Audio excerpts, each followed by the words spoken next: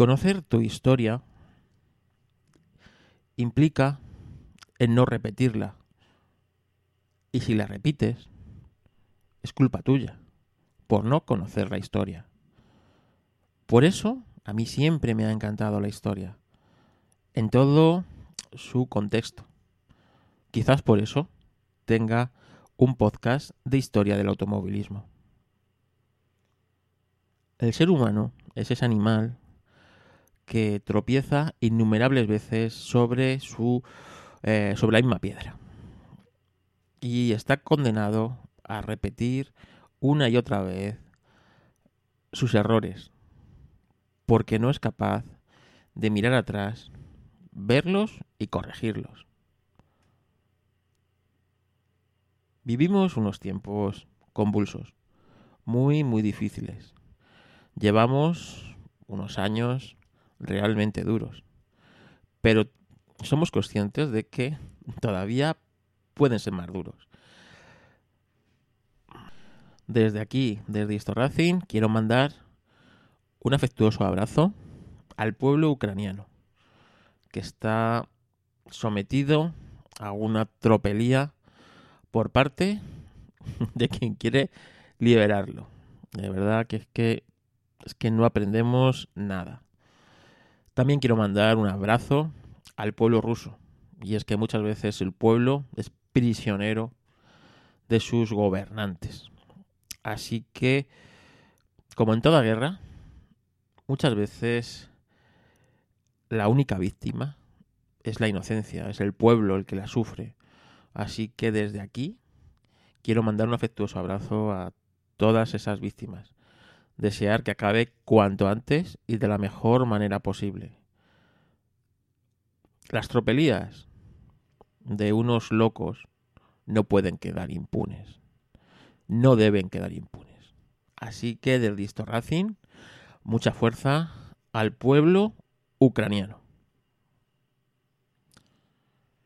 Bueno, ¿qué queréis que os diga? Que es que esto es un no parar, ¿eh? Un no parar. ¿Qué vendrá en 2023, señores? ¿Qué vendrá en 2023? La verdad es que cada día te levantas con una sorpresa nueva.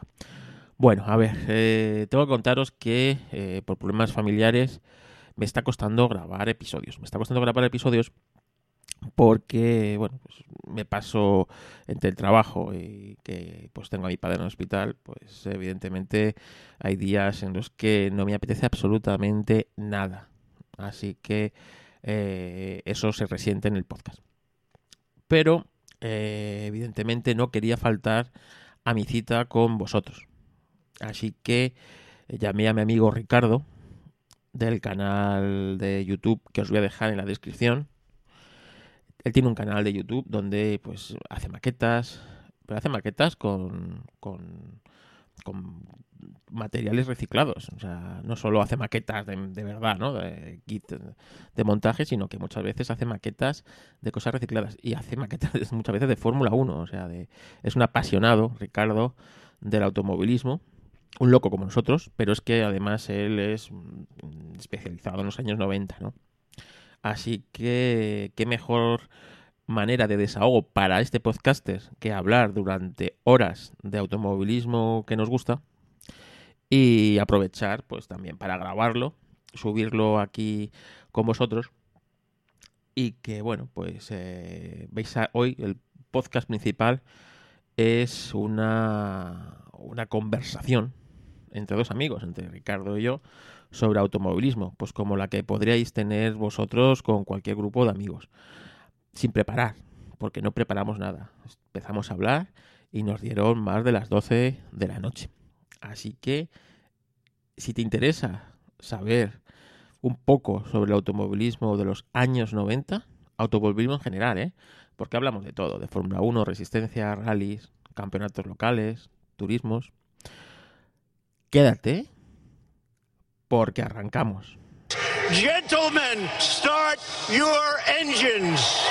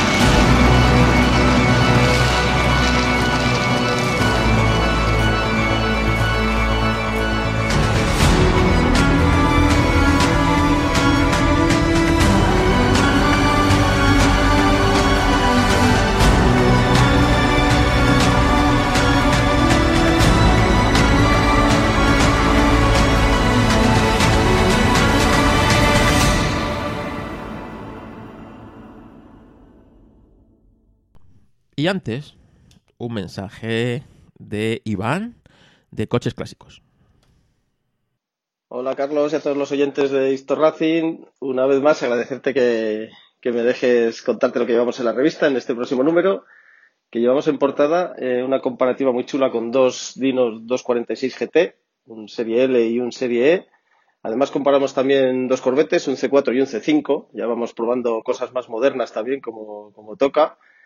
Y además probamos un Granada 2.3 GL, un Ford Granada y un 131 Diplomatic, una de las versiones, de las últimas versiones del 131 antes de que se dejara de fabricar, de las más equipadas y de las más recordadas también.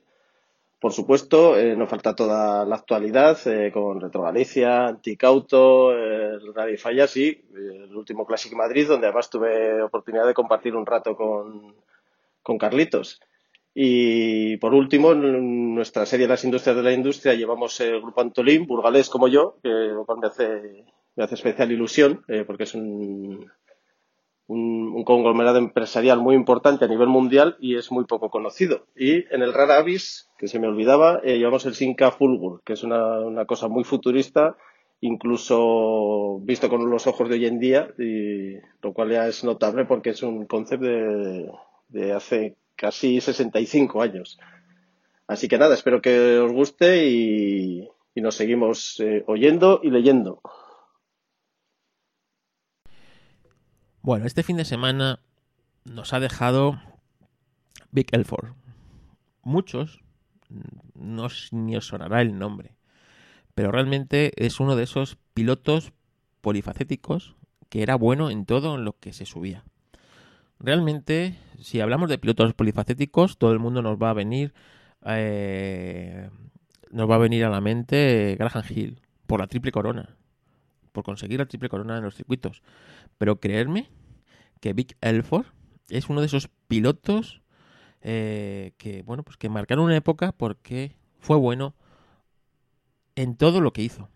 Y yo creo que se merece que le preparemos un pequeño podcast aparte de este. Pero os voy a dar unas pinceladas para que veáis quién era Big y por qué era un piloto, digamos, destacado, aunque, como veremos, no era uno de esos pilotos famosos que puedas decir, pues no sé, un Walter Roll, un piloto así de Fórmula 1 que aunque no haya sido campeón es recordado, ¿no? Pues yo que sé, un Villeneuve, algo así, no, pero es que Big Elford era muy grande. Mira, Big Elford nació en 1935 en Londres. Nacer en 1935 en Londres quiere decirse que con 10 años o sea, antes de los que cumplir 10 años, te has comido la Segunda Guerra Mundial. O sea, que tela. Así que toda esa generación está marcada siempre pues, por aprovechar todo y cada una de las oportunidades que tienen al máximo. Y quizás eso fue lo que hizo Big a lo largo de su carrera. Su primer contacto con las carreras fue el Campeonato del Mundo de Resistencia en el año 1964. En 1966, Elford consiguió el tercer puesto en el Tour de Corse con un Porsche 911. Quizás el Porsche 911 o Porsche sería la marca más destacada en la vida de Big Elford. Y un año después ganó el Rally Stuttgart-Lyon. En 1967 logró la primera victoria en una prueba de rallycross de la historia, en el circuito de Hayden Hill en Kent, en Inglaterra, con un Porsche 911R, que consiguió a través del importador de Porsche para Reino Unido. Ese mismo año se proclamó campeón de Europa de rallies con otro Porsche, con el mismo Porsche. Por lo que Porsche le ofreció un contrato para ser el piloto oficial de la marca. En 1968, los aficionados empezaron a llamarle Quick Bill o Big el Rápido, en respuesta a sus increíbles resultados. Ese año ganó el Rally de Monte Carlo con ese famoso Porsche 911 rojo bueno, que todo el aficionado tenemos ahí como mitificado, ¿no? De esos ganadores de Monte Carlo que son mitos, ¿no? Pues como el Mini, como el Citroën DS, como el Stratos de Alitalia, no sé, pues ese, el Porsche 911 rojo, ese del 68, era el que pilotaba Bill Elford. Y ese mismo año, en enero, ganó, como os digo, el Rally Monte Carlo. Pero es que en febrero ganó las 24 horas de Daytona y la Targa Fiorio, los 1000 kilómetros de Nürburgring en mayo. ¿Sabes? O sea, todo esto lo hizo el tío en 5 meses. O sea, ganar el Rally Monte Carlo, las 24 horas de Daytona, la Targa Fiorio, como los 1000 kilómetros de Nürburgring. O sea, yo creo que el tío era bueno, ¿eh? Aparte de ir en un Porsche, el tío era bueno. Entre esos recuerdos más especiales están sus participaciones, como os digo, en el Rally de Monte Carlo, ¿no? Que condujo pues un 911S, la primera vez que corrió en el 67, y que le valió a Porsche una victoria en su categoría y un tercer puesto en la clasificación general. En el 68 se puso al volante de un 911T que tenía una potencia de 170 caballos. Pesaba menos de 1 tonelada. Y bueno, y curiosidad es que eligió el comenzar su trayecto a Mónaco desde Varsovia. Bueno, pues ese año tuvo una dura lucha con los Alpine, ¿no? Al final, yo creo que esto lo contaremos para el podcast que le dediquemos a Elford, ¿no? Pero bueno, que sepáis que el tío no dejó de fumar en toda su vida. Y su coche favorito siempre fue el Porsche 911, al que siempre le dijo que es el único coche que se adapta a todas las circunstancias posibles. Hielo, nieve, asfalto, cuesta arriba, cuesta abajo, circuito, rápido, lento. El 911 puede hacer todo. A pesar de ser siempre una persona bastante humilde, Elford siempre dijo que el 911 podría haber ganado el Rally Monte Carlo sin él, pero no en el 1968. Bueno, como os he dicho, ganó las 24 horas de Daytona con un 907 LH con la larga y la Targa Fiorio con un 907 KH con la corta.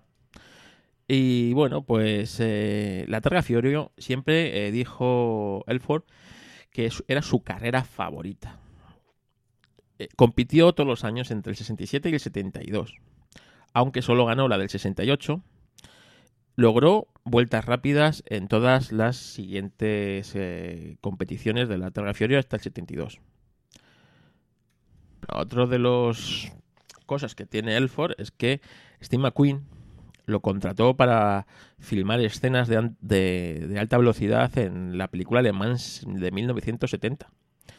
Así que también le podemos ver en la película como piloto.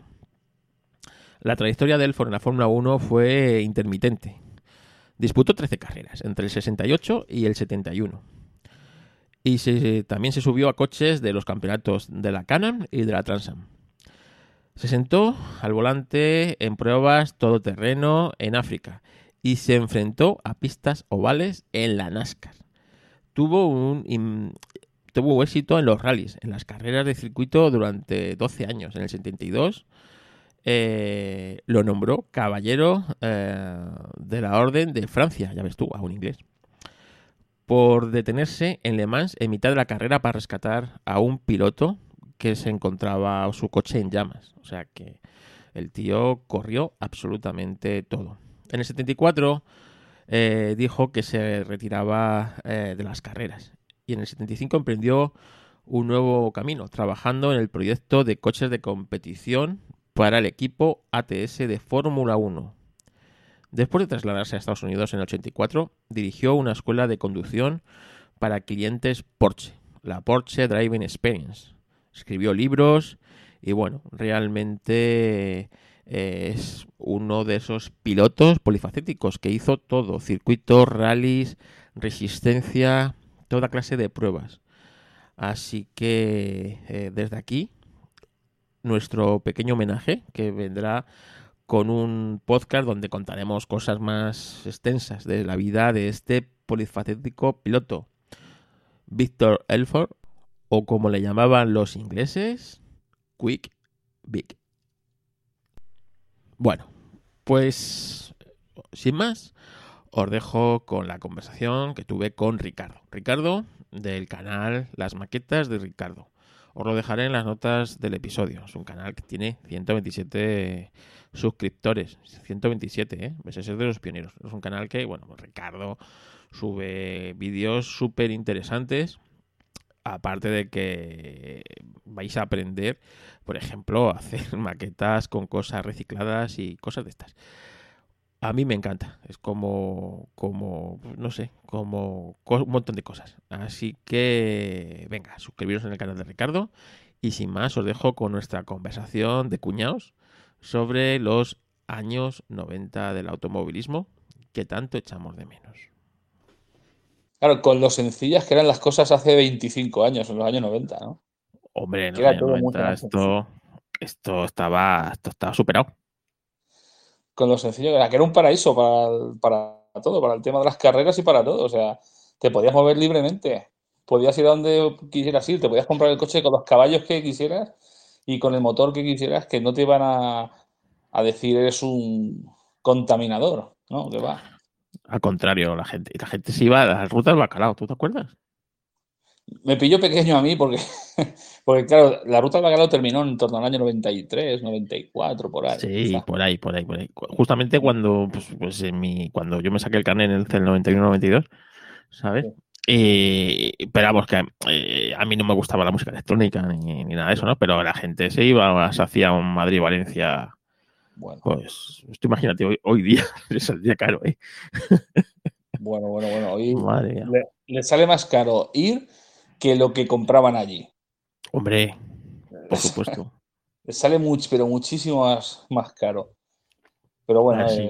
Pero oye, es que, ahora oye, los 90 en el automovilismo fueron como una época cumbre para muchas cosas, ¿eh?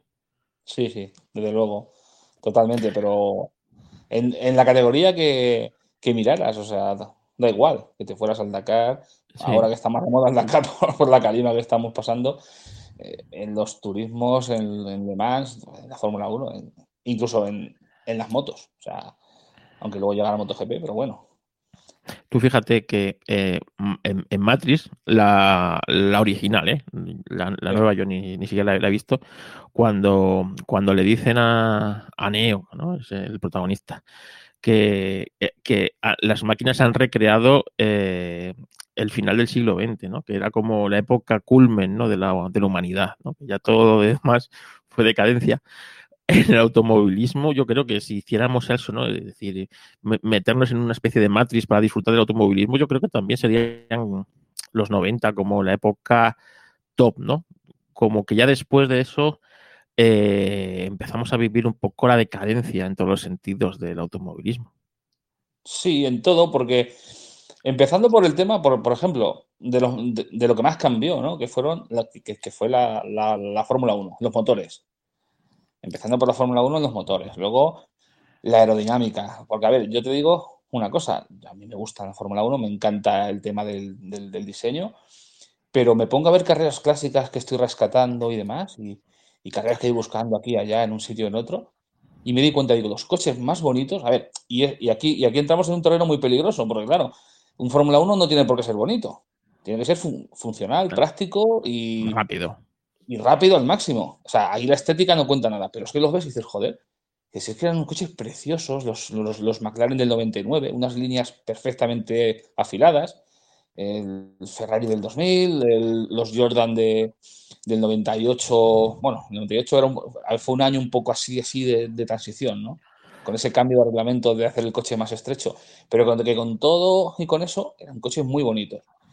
Claro, Y yo pero voy porque empezando a ver, dime, los reglamentos eran de mínimos. Ahí ya al final de los 90 ya empezaron a ser de máximos. Pero eran de mínimos. Es decir, el coche tiene que pesar como mínimo 500 kilos. ¿Vale? Y pues, luego tú, si lo quieres hacer de 600, es tu problema. El coche tiene que tener ruedas, las que tú quieras. Y a uno le metieron 6 ruedas, ¿sabes? Después, para que no se le desmadra la cosa, tuvieron que especificar que tenía que tener 4 ruedas, ¿vale? y que no podían ser traccionados a las 4 ruedas. Entonces, eran reglamentos de mínimo, es decir, tienen que tener esto, tienen que tener esto, y de máximos, pues lo que tú quisieras, ¿sabes? Los motores tienen que tener como mínimo, acuérdate, eran 8 cilindros. Si tú querías meter 12, esa era tu movida. La Hoy altura no, de los neumáticos también, todo, sí, exactamente. La Entonces, altura de los alerones, me acuerdo perfectamente también cómo la tenías, adaptaron. para los ingenieros, eso era el paraíso, porque podían investigar por un montón de sitios.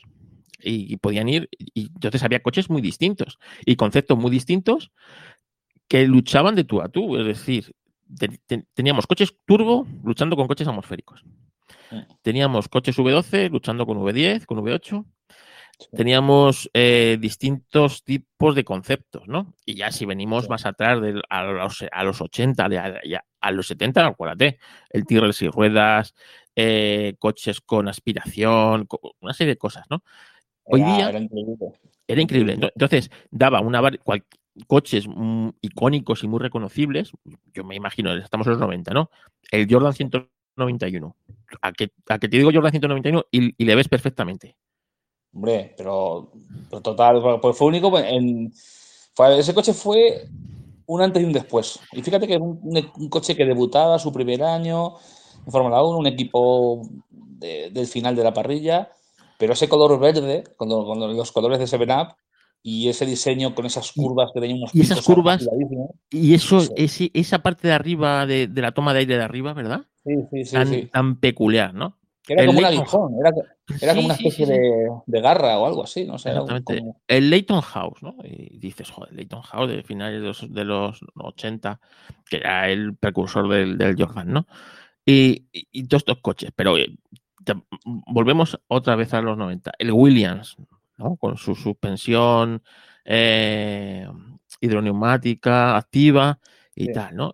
Pero claro, el McLaren, los McLaren, y sabía distinguir perfectamente los coches prácticamente con la forma que tenían, sin verles en los esquemas de las decoraciones. Hoy Claro, día, porque había una libertad en el diseño y claro, había una originalidad. Mira, hay una frase que me está contando ahora de una amiga mía que ha sido locutora de radio, y es una frase que decía ella mucho, que decía que sin libertad no hay creatividad. Entonces, claro, la libertad que tenía en el reglamento, pues ahí era el que más pasta tuviera, el que más claro, posibilidades tuviera, el que más túnel de viento tuviera, y ya está. Y claro, y de las mentes de esos tíos salían auténticas obras de arte. claro, pero es que muchos equipos Mm, competían la falta de pasta con creatividad, claro, ¿sabes? claro, Y de claro. esos conceptos nacieron equipos como Tyrrell, por ejemplo, en su día, ¿no? Sí. Que no tenía tanta pasta como podía tener Ferrari o otros equipos, pero oyes, tenían a un tío creativo y Mm, de repente se inventa un coche con 6 ruedas, ¿sabes? Para esconder las ruedas delanteras. O tenemos a Lotus, ¿no? Que siempre fue innovador. Y entonces, bueno, pues a veces se suplía esa falta de los coches, ¿no? En los 90. Williams marcó una época con el tema de las suspensiones, ¿no? Y ese coche era muy superior al resto por ese tema. Pero los otros no se quedaban atrás y intentaban no, no, no, o innovar sea, por otros tenías, caminos. tenías ahí a una serie de diseñadores que eran, o sea, eran la leche. O sea, yo me acuerdo que tenía un tipo que me encantaba, que me parece que llegó a estar en Minardi y venía desde Ferrari, creo que era Gustav Brunner. Gustav Brunner hizo unos coches fantásticos. O sea, lo malo es que, a ver, que estaba en un equipo con pocas posibilidades, que era Minardi. Pero tú veías unos diseños que decías, bueno, ¿y si este coche lo pintáramos de rojo y le pusiéramos un motor, un motor de Ferrari, qué sería este coche? Pues lo mismo era Claro. un pedazo de misil, ¿sabes? Entonces, claro, veías, como tú dices, veías una variedad de diseños, de cosas y demás. Y hay una cosa que me gusta mucho de los 90 y que yo lo comento muchas veces con amigos cuando sale el tema y hablamos de Fórmula 1.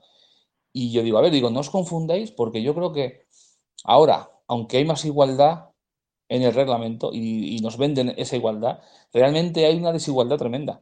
Porque antes, Totalmente. como teníamos, pues yo recuerdo la época buena del 95, que fue el último año. Teníamos motores de 8 cilindros, de 12 cilindros, de 10 cilindros y creo que había alguno de 6 me parece, no recuerdo muy bien. Bueno, pues a ver, o sea, tú no tenías un buen chasis, pero tenías un 12 cilindros con el que le podías plantar cara en según qué circuitos, que eran de potencia pura, no de chasis, ¿no?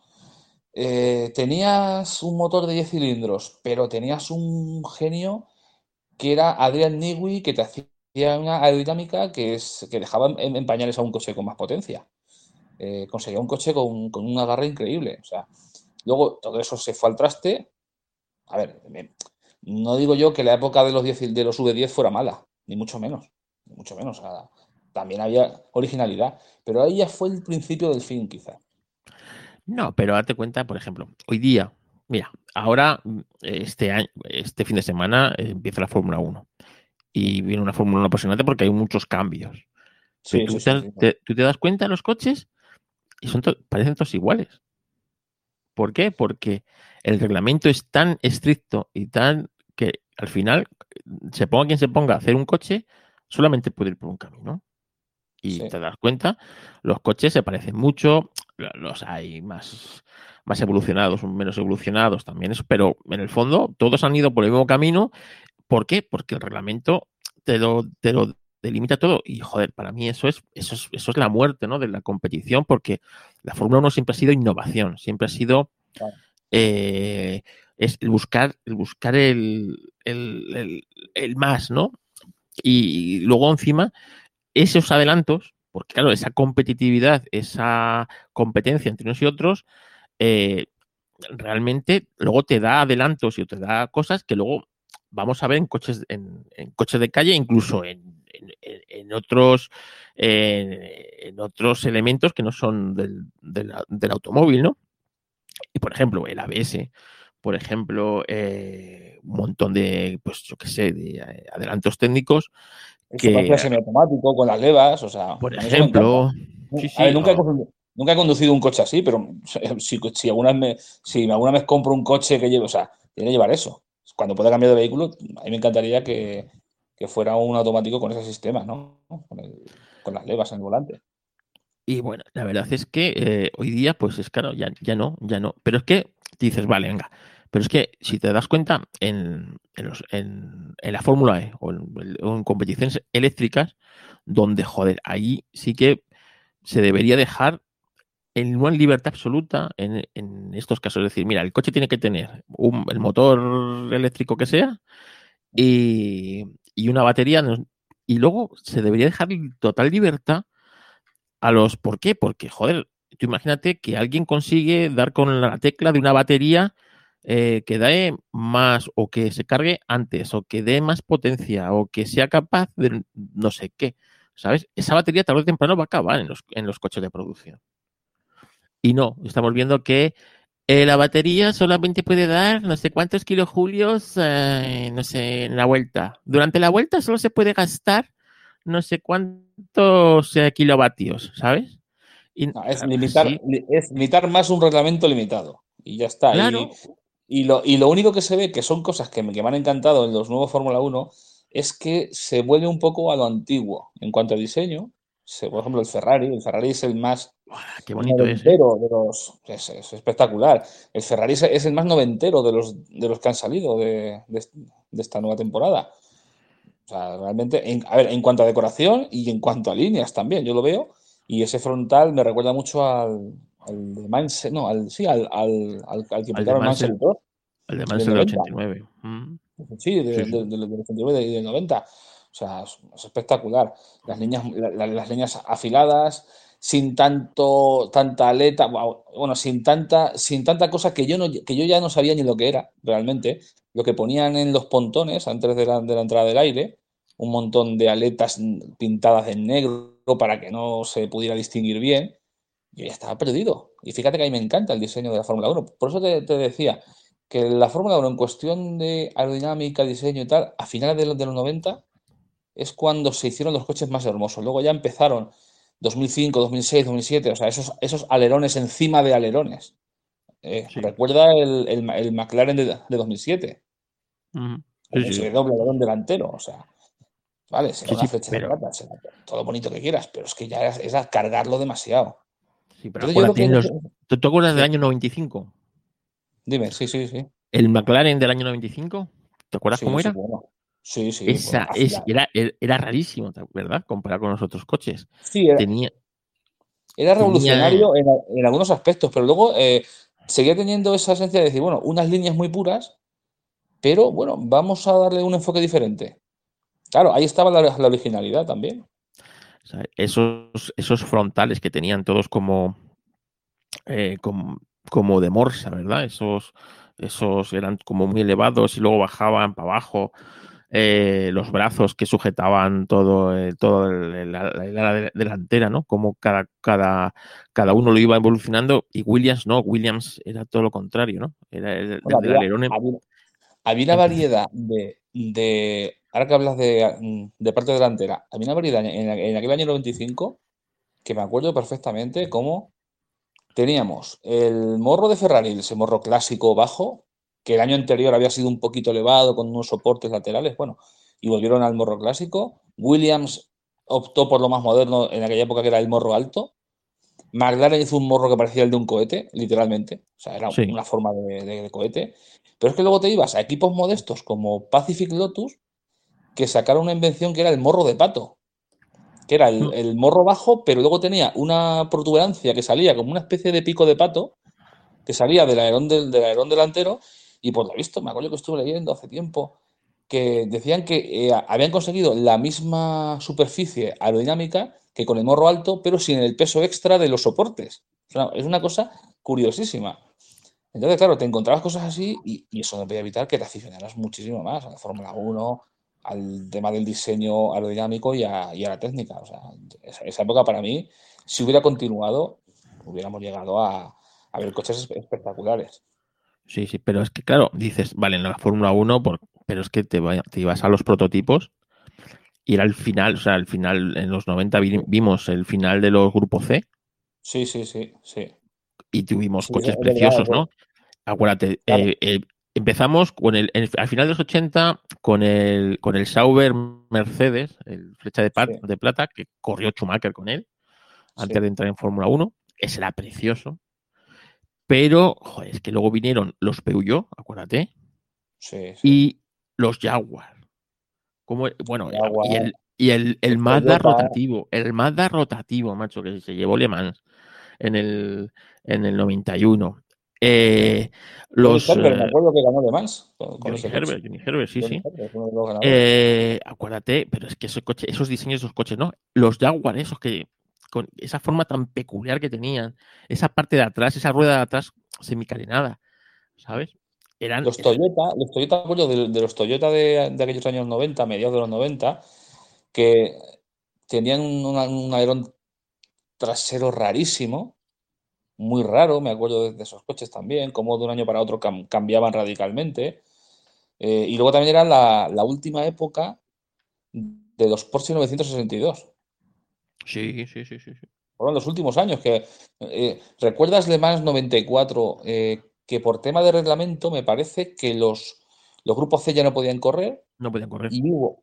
Y el que ganó Le Mans, a ver, me parece recordar, ¿no? Ya han pasado muchos años, o sea, creo que los grupos C estaban excluidos de la carrera por el reglamento y estaba destinada, me parece que era a GT1, me parece que era, GT1, GT2. Yo creo que estaban ahí ya cambiando el reglamento, de los grupos C a los GT1, me parece. Sí. Y también había Sport prototipos, claro, los Sport prototipos abiertos, los biplazas abiertos. Ujú. Pues recuerdo que ese año creo que ganó un Porsche 962, pero Sí, transformado a fue GT1.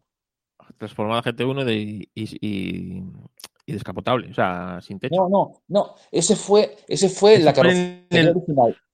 En el 94, la carrocería bueno, original del 900, que me parece que ya era sí, te iba a decir el 956, no, el 962. no Eh, sé si Dios. Pero ese no fue el Joes que ganó, el Porsche Joes, no, me parece que fue Dauer. o eso. Creo que fue el Dauer Porsche. Y creo que le quitaron una pulgada de llanta, me parece que fue. O no me acuerdo, le redujeron un poco la medida de las ruedas de la llanta. Y también tocaron algo de motor, limitaron las bridas, o no me acuerdo exactamente. pero me acuerdo que Sí, es verdad, ganó. sí, es verdad que fue este rojo y blanco con Sí, con esas de FAT. Luego en el 95, acuérdate que ya fueron sí, los que el ganador fue el McLaren F1, que era un claro, coche, que era un coche de calle, sí, sí, era un Fórmula 1 de literalmente. calle. Era un coche Era de un Fórmula calle, 1 de calle. literalmente. Sí, sí. Y ya el 96 fue el que ganó Yo, el Joes, el Joes. que seguía siendo el mismo coche del 94, me parece que era, creo que era el mismo, Mm, el mismo o el mismo modelo, o sea, el nuevo ujú. 62, que le hicieron Spider y tirando para Exactamente. adelante. Ya está. Y Y en ya el a siguiente, partir sí, así, no, y en el siguiente creo que también, ¿no? 97 yo, creo que también, ¿no? No me acuerdo ya. Yo sé que ganó 2 años seguidos, me parece. 96-97. Que el primer año era y, azul y el segundo año, el siguiente año fue cuando ganó Alboreto, Christensen y Johansson fue. No me acuerdo. y la verdad es que al final sí, fue en el 96, justo en el 96, en el 97 ya fue con el descapotado, Y en el que 96 lo también, 96 también. Que pilotó y, Alex Burth ese coche, me parece. Alex y, Burth pilotó ese coche en el 97, 96. y luego acuérdate que los coches evolucionaron hacia los GT1. Sí, Y esos GT1 eran preciosos. Y entró Mercedes, entró Porsche con estos coches. Y, y claro, tú ves la evolución de los 90 hacia todos esos coches y todas esas distintas clases de entenderlo. Y joder, es que hoy día, tú fíjate después lo que tuvimos, ¿no? Ese dominio tan aplastante de Audi con tan aburrido. Y ahora el que tenemos con Toyota, ¿no? Por ejemplo, sí. en la resistencia. Y joder, yo es que echo mucho de menos todo eso, ¿no? Del automovilismo. Porque, claro, esa variedad de conceptos, esa variedad de carrocerías, de motores, de todo, ¿no? Joder, tú fíjate, en solo 10 años, desde el final del grupo C hasta los GT1, todos los conceptos que vimos tan distintos. Sí, porque cuando salió el primer Porsche 911 GT1, que no me acuerdo del año ahora mismo, 96 puede ser, pues sí. Sí, sí, O sea, literalmente era un 911 con esteroides. Era exactamente. voluminoso, gordo, ancho, enorme, o sea, era una brutalidad de coche. Pero es que luego llegó Mercedes y dijo, sí, vale, y vamos a hacer algo elegante, fino. O sea, hicieron el CLK GTR afiladísimo, o sea, una belleza de coche increíble, que estaba a medio camino entre un superdeportivo y un grupo C. O sea, era una cosa, Sí. era una belleza de coche. Y que, Además, y que volaba, nunca mejor dicho. sí, bueno, ese fue ¿en qué año fue En el eso? Cuando, en el 99, 99. además, en el 99, Sí, sí. ¿cuál fue? El CLR me parece que fue, 99, ¿no? 99 no, o 98, 98 99, ¿no? Ahora mismo, así de memoria, no Sí, me acuerdo. 98-99 creo que fue. No, 99, porque fueron 97-98, el CLK GTR, que era pues, el cambio del mismo coche, y luego 99 creo que era el ¿cómo no? No me acuerdo ya, Mercedes, CLR o El CLR, exactamente, sí. Sí, justo. que eso ya era un Sport prototipo auténtico. O sea, Sí, ese habitáculo tipo burbuja, esos pasos de ruedas tan alto y luego la zona de la puerta muy bajita. O sea, era prácticamente un grupo C ujú, evolucionado. sí, sí. Pero con el Y DTM fue lo mismo. Con el DTM, bueno, el DTM de los 90, ¿tú te acuerdas? Esas luchas en pista con esos coches, que empezamos los 90 solamente con dos fabricantes, BMW y Mercedes. sí, Y bueno, pues ahí estamos luchando. Sí, me recuerdo que había un privado o dos equipos privados que tenían un Ford Mustang de la época, ¿sabes? En el sí, DTM, sí, que sí. siempre terminaban muy atrás en las carreras. Y después BMW se retira del campeonato. Sí. Y Audi eh, también, ¿no? Audi Estaba Audi, también. estaba Audi también, me parece. Sí, estaba Audi también, exactamente. Estaba, Y Audi pero muy al comienzo de los 90, final de los 80, comienzo de los 90 estaba Audi. exactamente, que estaba Audi con el Audi 200, creo que era, corría con un coche de estos. Era un coche de estos grandes. Y En el 93-94 entra Alfa Romeo, macho. Alfa Romeo. Y son Mercedes y Alfa Romeo. Y Alfa Romeo pones todo patas arriba con el 155, Y ¿verdad? Opel también en el 94, me parece que En entró el Opel, ¿no? 94 se une Opel Sí. al campeonato. Y tenemos esas tres marcas y Opel con el Calibra, ¿eh? Un coche que es icónico y Bueno, o precioso, sea, ¿no? Para correr. es que ese campeonato recuerdo que se comentaba que se comió al Gran Turismo. Se comió el Sí, Gran Turismo porque después de la Fórmula 1 ya los presupuestos más elevados ya estaban en el DTM. O sea, claro, esto te pones a pensarlo hoy día y dices, vamos a ver, dice, ¿cómo un puñetero campeonato nacional de turismos? ¿Por qué era eso? O sea, no sí. era nada del otro mundo, no era un campeonato que luego, claro, luego se lo cargaron convirtiéndolo en el ITC. Pero decías, un campeonato nacional de turismos que tenga técnicos de Fórmula 1, que tenga expilotos de Fórmula 1, que gente de la Fórmula 1 se vaya ahí para trabajar en la aerodinámica de los coches, o sea, que son básicamente prototipos. Bueno, y Dices, es que corrían expilotos de Fórmula 1 en campeonato. vale, Que Rosberg vale, corría sí, sí, con los Calibra, ¿sabes? O sea, tenías auténticos pilotazos, o sea, pilotos que dejaban la Fórmula 1 y se iban a correr el DTM. tenías a Nanini, Nannini es piloto de Fórmula 1 que por el accidente de helicóptero perdió el brazo, se lo reimplantaron y bueno, lo tenía pues de aquella manera, ¿no? Eh, Alboreto también creo que hizo alguna carrera, Alboreto, Christian Danner también recaló en ese campeonato, en el DTM, ¿eh? sí, Larini, que había sido piloto Ferrari en el Larini, sí, Larini cuando se estaba mata, ahí cuando se a mata caballo Senna, entre. Sí, uno de los pilotos que estaba de Ferrari era Larini, sustituyendo sí, sí. a quién era, no me acuerdo, uno de los pilotos de Ferrari, que en las primeras carreras no pudo correr y bueno, pues corría Larini, ¿no? O sea, es que tenías un plantel de pilotos, de coches, de presupuesto, de circuitos también, ¿no?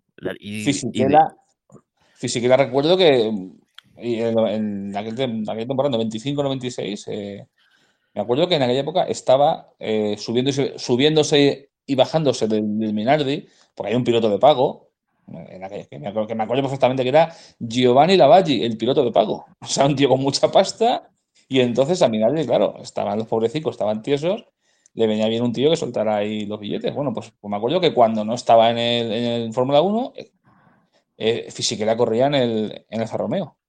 sí. O sea, Pero me es que acuerdo además perfectamente esos de esa historia. campeonatos, tú fíjate, el campeonato, el DTM lo daba Eurosport. Sí, Y es que eran campeonatos súper populares, es decir, circuitos llenos a rebosar. eh, la gente, o sea, los fanáticos seguíamos el campeonato. O sea, de aquella manera no había internet, pero entre Eurosport, entre revistas y tal, el DTM era después de la Fórmula 1 lo más sofisticado que había. claro, El campeonato. era una época que, como tú dices, ni internet ni leches. Ahora estamos saturados de carreras. O sea, fíjate que, Sí, que aquí en España vemos el turismo carretera. O sea, somos pocos los que sí, lo vemos, ¿no? Pero lo sí, vemos. O sea, tú y yo y otros dos más que conozco, ya está, los o sea, únicos. fíjate, vemos el turismo carretera, pero en aquella época, joder, había que buscarse la vida de una manera o de otra. Y eso es lo que dices, bueno, realmente es que amamos este deporte, amamos el automovilismo y nos buscamos la vida de una manera, comprando revistas, viendo reportajes aquí y allá donde podíamos. Mira, hace poco encontré en YouTube una auténtica joya, que es un pequeño documental que cuenta cómo Keke Romer crea su propio equipo del DTM. O sea, es espectacular. O sea, cómo preparan el autobús del equipo, cómo lo construyen un taller especializado en motorhomes, cómo montan el taller, empiezan a pensar qué decoración van a llevar los coches, cómo preparan el primer Ese coche. me le tienes que pasar, me le tienes que pasar. ¿Qué pasa? Bueno, y sale en la primera prueba del Opel Calibra, del equipo de Rosberg, y sale Nico Rosberg con 10 añitos en ese documental, al lado de su padre viendo cómo probaban el coche. O sea, eran cosas fantásticas. Ahora no, ahora estamos en un mundo de secretismo, en una burbuja, que las cámaras no pueden grabar nada, porque si no, Sí. si Pero no es ya que, claro, empezamos con el espionaje industrial ahí en las carreras. pero es que luego resulta que te vas al campeonato de turismos y cada país tenía un campeonato de turismos a cual más potente. Exactamente. O sea, si nos venimos al Campeonato de España de Turismos de los 90 y vemos esa evolución de ese campeonato hasta que lo asesinan en el 96, en el que cada año es a más y un poco más. Claro. Y el Campeonato de España de Turismos, que a lo mejor hay gente que ahora dice, bueno, ahora tenemos el CET. Vale, ha resurgido el CET, ¿no? Pero estamos hablando que el CET de los 90, de los que había en Europa, que eran los clase 2 FIA, era el más flojito, vamos a decirlo así. El más flojito porque eran coches que poco a poco empezaban a llegar las últimas evoluciones de Opel con el Vectra, de Audi, ya empezaban a llegar coches más modernos y como tú dices, lo mataron justo cuando estaban en lo mejor. Pero es que luego te ibas al BTCC o te ibas al Superturismo italiano, o te ibas creo que había otro, el Superturisme francés y tal. Joder, y que habías carreras que flipabas en colores. Mira, si hubiéramos tenido... Dime. Si hubiéramos tenido la variedad de circuitos que tenemos hoy, aquí en España, sí. En aquella época, otro gallo hubiera cantado, ¿eh? Porque ese circuito, ese campeonato, ¿qué pasaba? Se empezaba casi siempre en el Jarama. Sí. ¿Sabes? Jarama, Albacete, Jerez y Montmeló. Y Alcañiz. Alcañiz era como la cita, siempre en septiembre, la cita cumbre, ¿no? El circuito más bonito, el más rápido, el más emblemático, en el que los equipos no querían ir porque como sabían que como una salida destrozaban el coche, ¿sabes? Pero era especial. Y siempre se hacían dos carreras en el Jarama, es decir, una al principio de temporada y otra al final o casi al final. O sea, eran siempre, había que correr 2 carreras en la mayoría de los circuitos porque no había circuito. Sí, había como en la liga, había la segunda vuelta. La ida y la vuelta, sí. Teníamos la segunda vuelta y era así.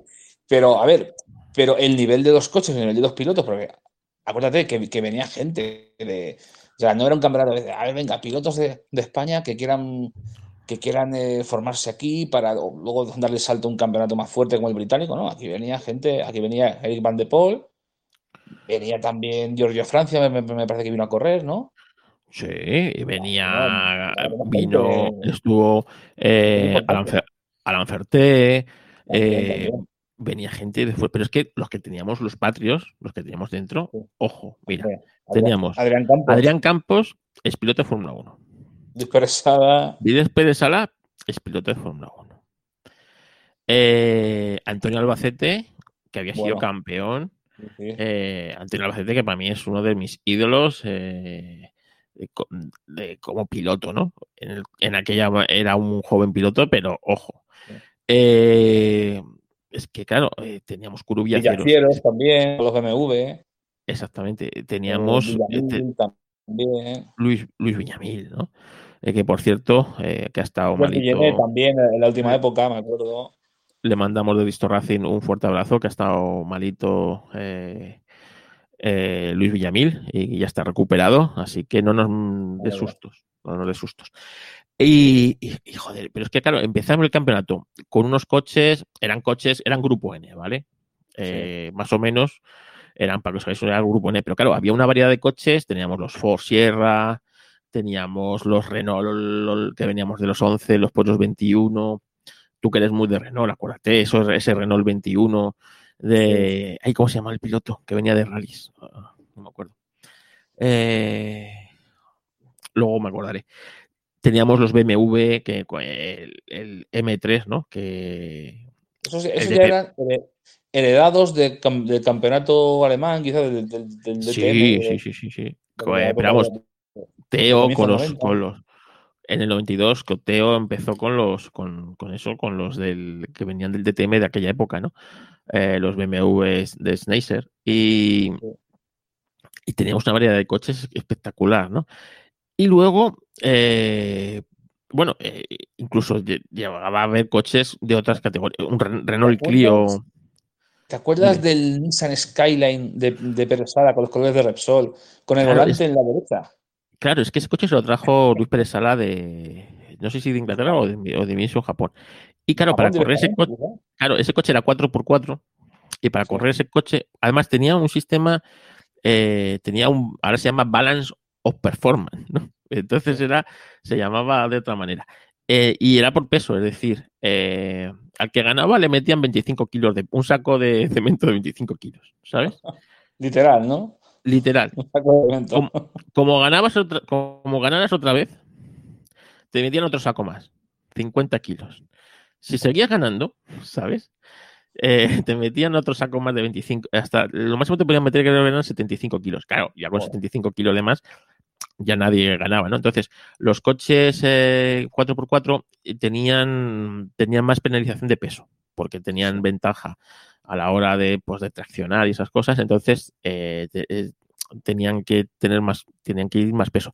Aún así, Luis Pérez Salas se lo trajo. Bueno, Luis Pérez Salas fue campeón con Alfa Romeo en aquellos Alfa 75 ¿te acuerdas? Estaban pintados de verde de un refresco, se llamaba Sprint. Surfing, es verdad, Surfing. Me acuerdo de eso, ¿sabes? Pero verás por qué me acuerdo de eso. Porque es que nosotros tuvimos una tienda durante muchos años y entonces me acuerdo que vendíamos todas esas publicidades que vendían, que teníamos una tienda de chuches y un poco de todo, ¿no? Y entonces, en los 90 yo me he criado en una tienda de esas, ¿no? De mi familia, que es donde vivíamos. Y me acuerdo de la publicidad de los coches, de aquellos Alfa decorados de Surfing, que era como un refresco. Sí, era como el 7-Up, como el 7-Up, pero sí. me parece que era de una marca española. Sí, era una marca española. Sí. Y la verdad es que, claro, Luis Pérez Salas sale de Alfa Romeo y se monta su propio equipo. Entonces se trae el Skyline. Entonces, para competir, pues tiene que penalizar con peso. Pero bueno, le permitieron competir. En el 92 ese coche empezó a ser competitivo y en el 93 se llevó el campeonato. Pero es que, claro, en el 93 tenemos a Ford, que se trae dos Ford Escort que se preparan aquí en Macon, ¿sabes? Los Ford Escort Cosworth, también traccionan las 4 ruedas y se lo ponen a Jesús Pareja, que es Jesús Pareja, o sea, que venía de los Sport prototipos, y pilotazo. Y a Carlos Palau, que era el piloto, como el piloto franquicia de Ford, ¿no? De la época. Y, joder, esos coches, o sea, no los podías ver en ningún otro sitio corriendo en circuito nada más que aquí en España, ¿sabes?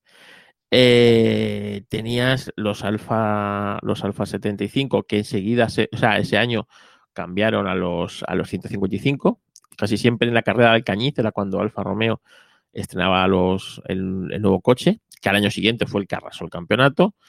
Y joder, es que tenías una variedad de coches entre los BMW, los que flipabas. Y ya a partir del año 94 entraron con los 2000, que eran los del Campeonato Británico de Turismos, y se unificaron casi todos los campeonatos, tenían estos coches. Estaba en Nissan Primera, el BMW 318 IS, el Alfa Romeo 155, el Audi A4, y bueno, en Inglaterra todavía tenías más coches, tenías un Honda, tenías el Honda, tenías el Volvo, acuérdate, el Volvo ese ranchera que corría en Inglaterra, tan mítico, ¿no? Había dos modelos, estaba el 850, el normal, el Berlina, y luego creo que lo llegué a leer en un artículo que como fórmula promocional decidieron preparar un 850 Station Wagon para correr.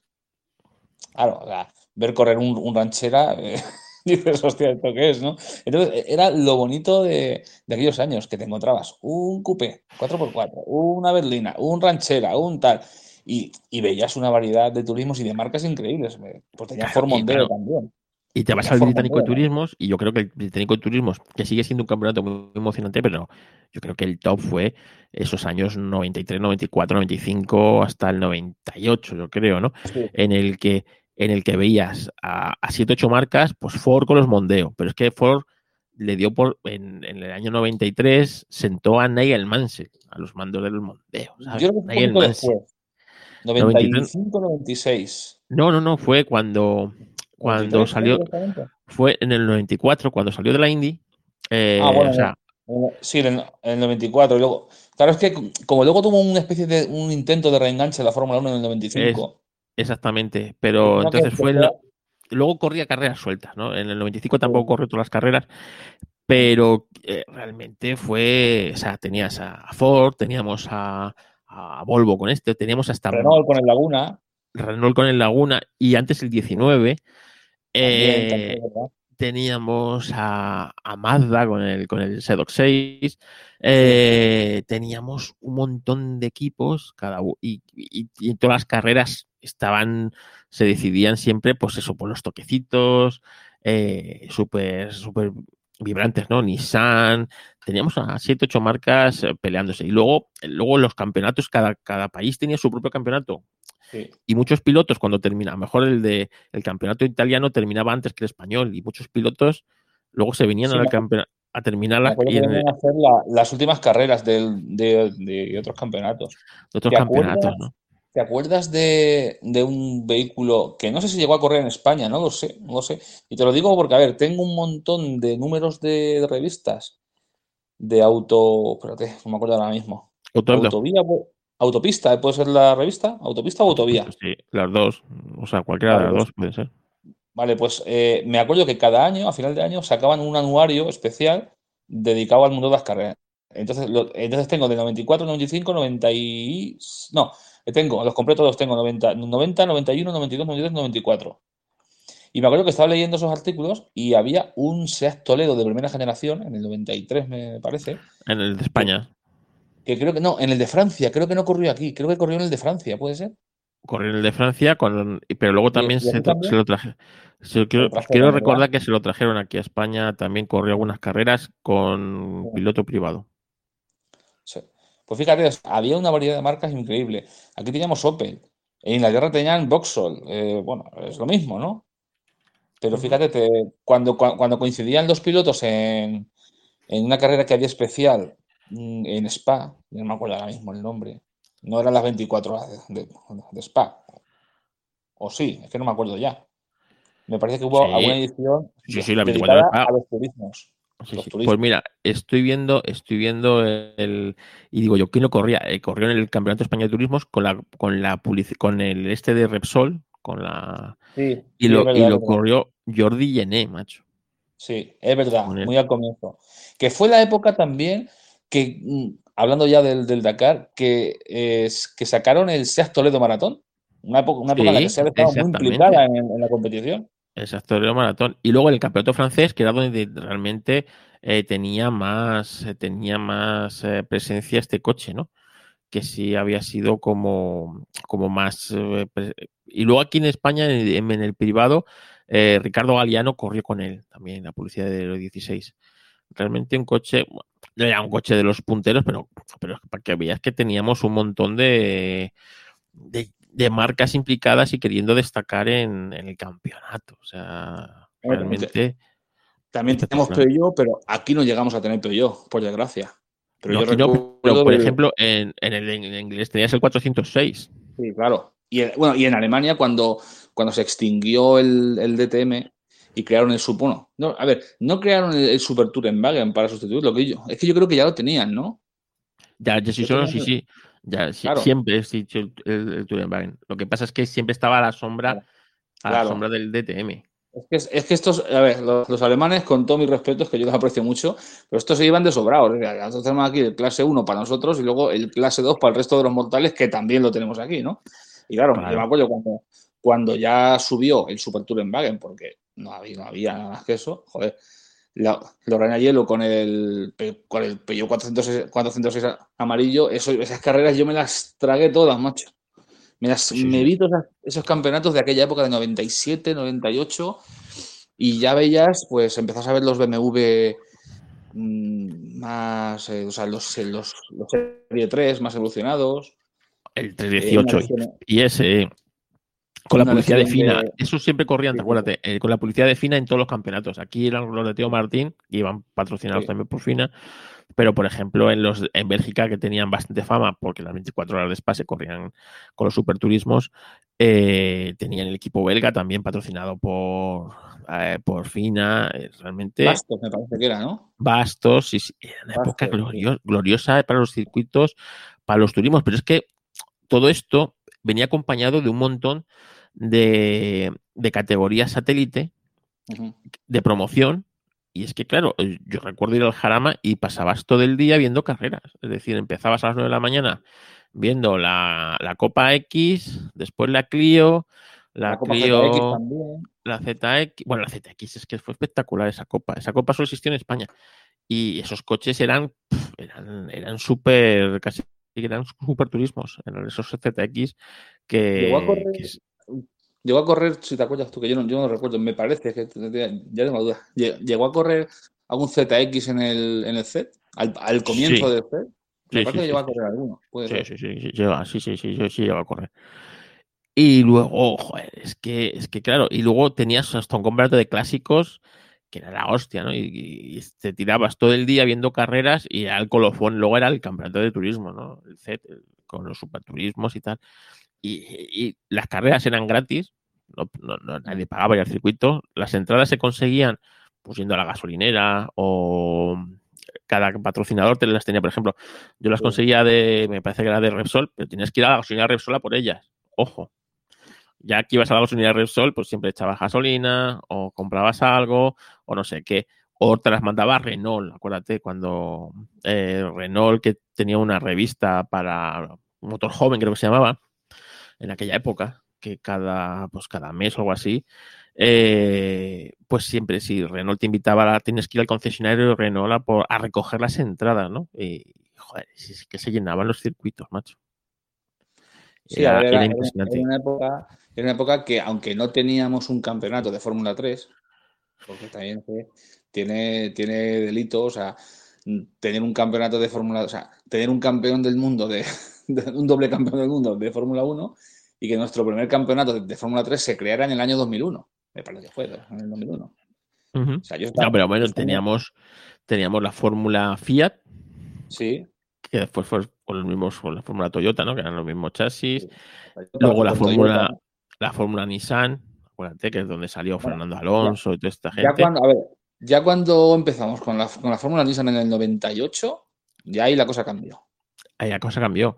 Y la cosa Pero ya, sí es verdad que no teníamos ya un era otra historia. campeonato de monoplazas, eh, digamos, importante. Sí, sí, no, eso. A ver, yo soy un gran fan de la Fórmula Nissan, lo que luego se convirtió en las World Series. Estoy subiendo carreras cuando puedo, voy subiendo carreras al canal, cuando las voy rescatando y transformando. Y me pesa mucho no haber grabado esas primeras carreras de la Fórmula Nissan del 98, porque realmente era un campeonato que tú veías y decías, bueno, vamos a ver, dices que aquí tenemos gente que viene de Argentina, gente que viene de Brasil, gente que viene de tal, o sea, y luego ya eso cuando se creó la categoría grande, la World Series, ya eso, bueno, se desmadró de una manera tremenda.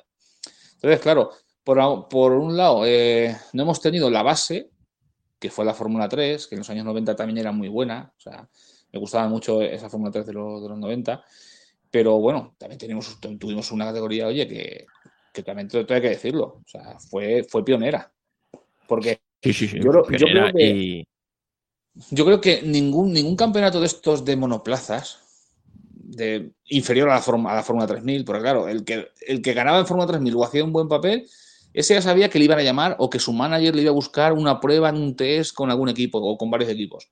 Pero en Fórmula 3 a lo mejor también te podían buscar un test, ¿no? Si eras muy bueno, eras la leche, los equipos te reclamaban. Pero claro, un campeonato nacional, no hablamos del campeonato británico de Fórmula 3, o sea, que eso ya era, como decir, prácticamente el campeonato europeo.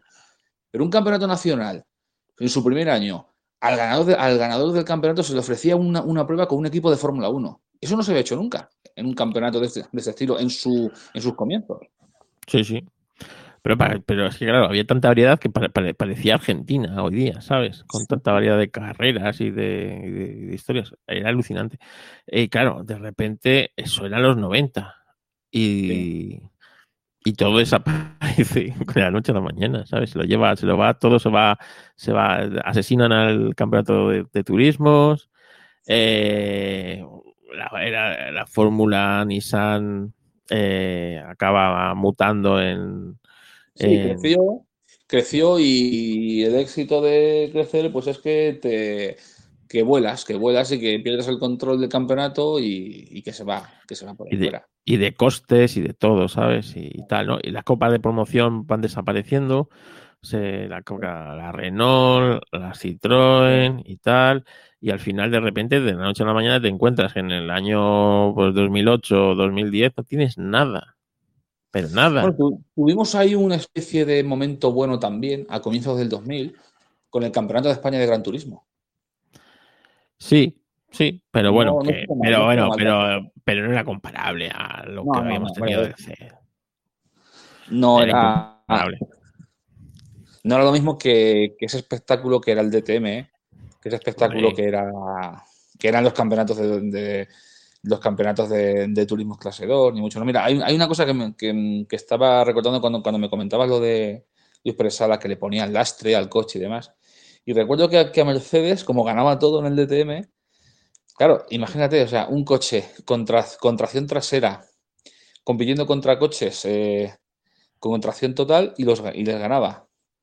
Al final, ¿qué es lo que hicieron? Dijeron, bueno, pues vamos a ponerle lastre al que está ganando. Y a un coche con tracción trasera le ponen lastre y sigue ganando a dos coches con tracción total. Y eso pasaba en el DTM, ¿no? Entonces, claro, dices, hostia, dice, ¿cómo se ha estropeado todo? Te da por pensar algunas veces, ¿no? sí, sí, pero es que Que claro, las cosas. dices tú, vale, eso en turismos, pero leches, Sí, es que te vas a los rallies y tenemos lo mismo, tenemos unos grupo A. Bueno, aparte de que también fue la eclosión de España, donde España descubrió los rallies internacionalmente, ¿no? Con la victoria sí, en el 90 de Carlos Sainz en el sí. Mundial y en el 92, ¿no? Pero claro, tenéis esos grupo A de pues, los Toyota, los, eh, los Lancia, ¿no? Esos Delta del 90 y 91, ese Daytona del 92, coche mítico. Yo cuando vi el Daytona del 92, tan ancho como era, cómo se presentaba, dije, oh, la leche. Ese Toyota del 92, el denominado Carlos Sainz, ¿no? Veníamos del GT4 a el Toyota, eh, que luego consiguió Carlos Sainz contra todo pronóstico ser campeón, ¿no? Ese año de 92 con ese coche. El 93 con la entrada del Forescore, ¿no? Mítico Forescore al campeonato, ¿no? Y el 94 con Subaru, con el Subaru Eso ya Impresa. era increíble. Había ahí un póker de ases increíble. Pues tenías Toyota, tenías Ford, tenías Subaru, tenías Lancia. En Tenías aquel momento Lancia, sí, sí. todavía. Bueno, Lancia ya Todavía. en el 95 ya estaba un poco Nah, desaparecido, ¿no? ya estaba totalmente desaparecida desde el Ya desapareció 93 en el que Carlos 95. Sainz lo Sí. Es intentó. verdad que Ya fue la última época, fue la última época en el 93 con el Jolly Club de Repsol. exactamente. Ya lo que corría en el 94 y 95 ya eran de equipos privados y creo que en el 96 pues ya el coche, no sé si perdía la homologación o algo así Sí. como de primera serie. Pero ya en el 97 tenemos, se acaban los grupos A y tenemos los World Rally Car, ¿no? Y Ya entraron empezamos, los World Rally y ya ahí, a ver, ahí ya todo empezó a ponerse interesante también, porque acuérdate de los Kit Car. los Kit Que Kat, claro, y se inventa una yo era un categoría fan de los Kit Car, un fan total de los Kit Car. de los Kit Kat, ¿no? Y empiezas con los Peugeot, con los Citroën, con todas tenían un Kit Kat, ¿sabes? Todas que querían tener Opel, todas querían tener un Kit Kat, ¿no? Pero claro, los más míticos que recordamos son los de Citroën, los de Peugeot, principalmente, ¿no? Renault también tenía el Megane Kit Kat, acuérdate. Eh, y claro, cuando de repente un Kit Kat gana a los World Rally Car, macho, con dos ruedas motrices, acuérdate de Chuspuras con el Shara, como se las ponía en los rallies en Cataluña y en los rallies de asfalto, es que esa categoría fue espectacular. Y claro, en el Mundial eran los World Car, pero en los rallies aquí en España los que mandaban a los Kit Kat, eran los que corrían aquí en el campeonato de España, ¿no? Y teníamos al equipo Peugeot, al equipo Citroën, dándolo todo, al equipo Renault. Es que claro, lo comparas con hoy día y dices, madre mía, todo lo que se ha perdido. Pues también, o sea, es que, a ver, era una época en la que te encontrabas a pilotazos subidos a pedazos de máquinas. porque Ujú. realmente creo que también llegaron a sacar un intento de Ford, me parece, que sacaron el Ford Puma Kit Car, me parece que también lo intentaron El meter. Puma el Puma Kit Kat, sí, exactamente. Pero es que luego teníamos una categoría, eran los Super 1600, ¿te acuerdas? Que eran los Sí, también, Saxo, los 106, ahí a coches también, más también, pequeños, también. que eran también, o sea, teníamos una variedad de rallies. A todo esto, todos los rallies tenían su copa promocional, el Desafío Pello, Sí. el de la Clio, todos. Y claro, de repente viene la crisis y se lo carga todo, macho, pero todo, ¿eh? No queda nada, ni el tejido ese industrial que teníamos aquí, pues el equipo, por ejemplo, el equipo Peugeot, que estaba aquí al lado de mi casa, en Villaviciosa, el BRM, ¿no? De Borja Moratal Racing, o el de Piedrafita, ¿no? Que era el de Citroën, que los coches, claro, es que mucha tecnología de esta la importaba, o sea, el propio fabricante no era capaz, o sea, eran superiores a los del fabricante. Claro, luego las fábricas descubrieron que había negocio en esto, ¿no? Y se inventaron pues Citroën Sport, Renault Sport, y ya era la propia fábrica la que vendía los coches preparados para competir, ¿no? Y claro, Claro, pues es que pasamos de una época dorada, que era el Campeonato de España con el Grupo B, un poco de transición ahí con el Grupo A, y luego ya se metió a saco otra vez, o sea, fue como el resurgir otra vez del rally, sí. con los Kit Kat. O sea, yo me acuerdo de por televisión ver los resúmenes de los rallies. O sea, el Megane era precioso, era en azul y amarillo. uh-huh. O sea, me Con parecía Oriol fenomenal. Gómez como piloto. Sí, sí, sí. Uh-huh. Bueno, azul y amarillo lo sacaron primero en gris, plata y amarillo, me parece. Gris, plata, Me o sea, parece. era gris, plata y amarillo, sí, exactamente. Plata y amarillo. Y luego una versión en azul y amarillo. O sea, es Azul que amarillo. hasta las decoraciones y los patrocinadores de los 90 te pones a recordarlos y dices, bueno, es que ahora con tanto metalizado, con tanto cromo, con tanto color mate, ahora también, dices, vale, son carreras buenas. Dice, venga, dice, pero hostia, esos colores de marcas de tabaco, amarillo y verde, el y blanco con la franja dorada de Rothmans, el rojo de Marlboro, el 1007 de los Benetton. Es que no, a ver, y nunca mejor dicho, no había color. Ahora no No hay había color, color. como que parece con lo que había antes. Y que bueno, y que las tabaqueras se gastaban lo que no habían los escritos en patrocinar esto. Las cosas como son. Y Sí, hoy sí, o día sea, no queremos que lo patrocinen las tabaqueras, las de no, alcohol, las ni de marcas de bebidas juego. alcohólicas. Ni marcas de bebidas alcohólicas. O sea, nada, ahora todo es, no sé, productos tecnológicos. Meten ahí las marcas de ordenadores, de móviles, de tal, no sé qué. Eso es. Petroleras y bueno, y temas de coches híbridos. Sí, O sea, a ver cuando los productos veganos también se quieren gastar el dinero en estas cosas. Joder, oye, pues es que te digo una cosa, no queremos nada. todo va a llegar. O sea, todo va a llegar, pero vamos a ver, es un mundo de carreras, vamos a decir, descafeinado. Para los que ya somos veteranos, tenemos cierta edad, aunque yo soy joven, vale, tengo 42 años, pero viví esa época. Eres viejuno, No, asúmelo, no, hombre, no. asúmelo. Yo soy joven todavía, hombre. Aparento 41 y medio, ¿eh? Entonces, los que vivimos esa época de ver los coches sin halo, los pilotos correr sin hands, los cockpit con los laterales a ras del hombro, cargados de publicidad de productos tóxicos para el organismo. Y encima veías las chicas que te colocaban el cartelito en la parrilla, pues te ves las carreras ahora y dices, bueno, Hostia, ¿qué es lo que hay ahora? Es lo que pero tenemos. es la sociedad Sí. que nos está quedando, ¿eh? Nos está quedando preciosa en muchos aspectos, ¿sabes?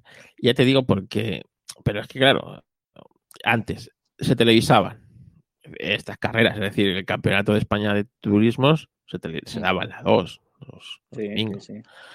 La Fórmula 1 aquí en España pues, siempre fue un poco de aquella manera, porque Sí, a partir del mediados de los 90 se dejó de dar en Cataluña, sí se daba, Y Sí. había que buscarse la vida, pues por parabólicas, en canales alemanes, en no sé qué.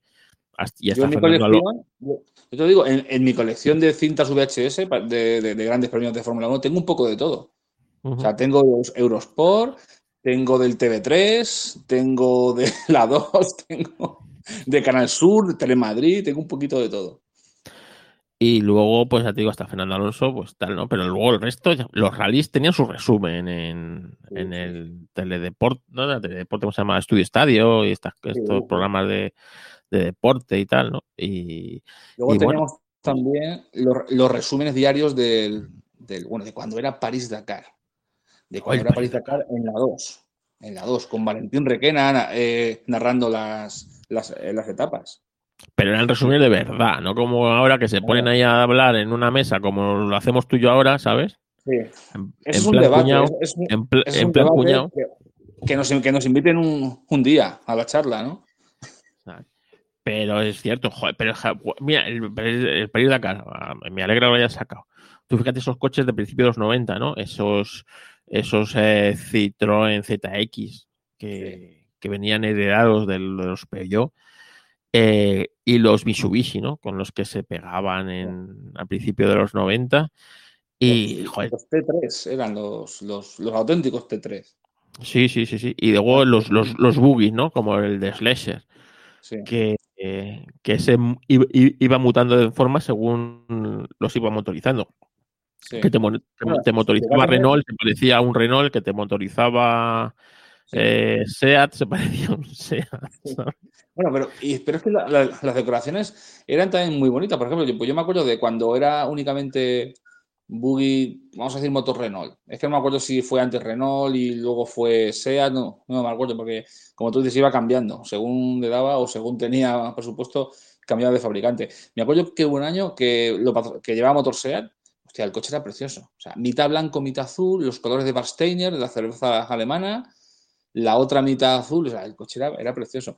Y hubo un año ya, pero eso ya me parece que fue ya muy en finales de los 90 o entrado ya el 2000, que llegó a hacer un Renault Kangoo para el Dakar, Sí, sí, sí, que lo, exactamente. que lo llevó José María Serviá, esos Así modelos es.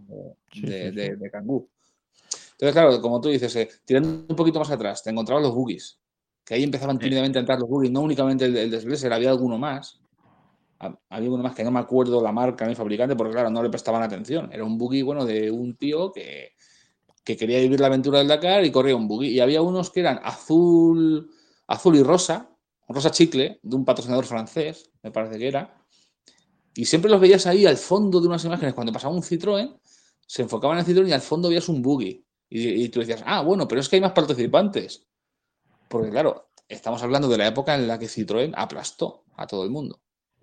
sí, esa época, ya te digo, ese equipo que venía heredado del equipo Peugeot, que se retiró, y, y le pasaron el testigo de Jean Todt y Peugeot a, a Franklin, ¿Mm? y amigo también, muy amigo de Jean Todt. Y bueno, pues arrasaron, claro, tenían esos coches, ¿no? Pero luego vino Mitsubishi y se puso las pilas, ¿eh? Ojo. Sí, bueno. Mitsubishi, Y Mitsubishi hizo un pedazo de coche a partir del 97, ujú, que fue cuando Citroën ya empezó a estar más desaparecido. sí, sí, pero bueno, también le mojó la oreja Sí, en el 94 sí, y había competencia dura, porque tenías a Bruno Savi con Mitsubishi, tenías a Jean-Pierre Fontenet y el otro era Shinozuka, me parece que era, el japonés. Shizuka. Ujú. O sea, tenías ahí tipos duros, Y luego realmente. Bueno, al final de los bueno, 90 Yari ya con... Batanen también en sus últimos ah, años en sí, sí, activo. sí. Bueno, sus últimos años en activo realmente fueron 2000 y algo, con Sí, pero fue... un Nissan, pero también tuvo su época de los Citroën rojos. Claro, sí, sí.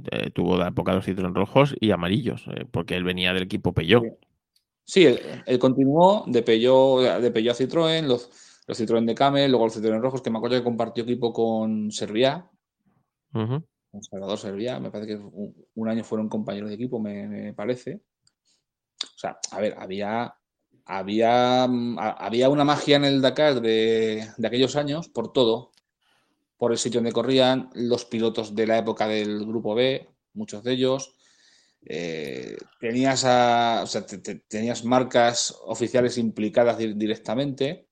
Y luego resulta que el día que un piloto decide adquirir por su cuenta, bueno, que luego creo que a Miguel Prieto lo consideraron un semioficial, ¿no? La época en la que quedó segundo, en el Sí, 99.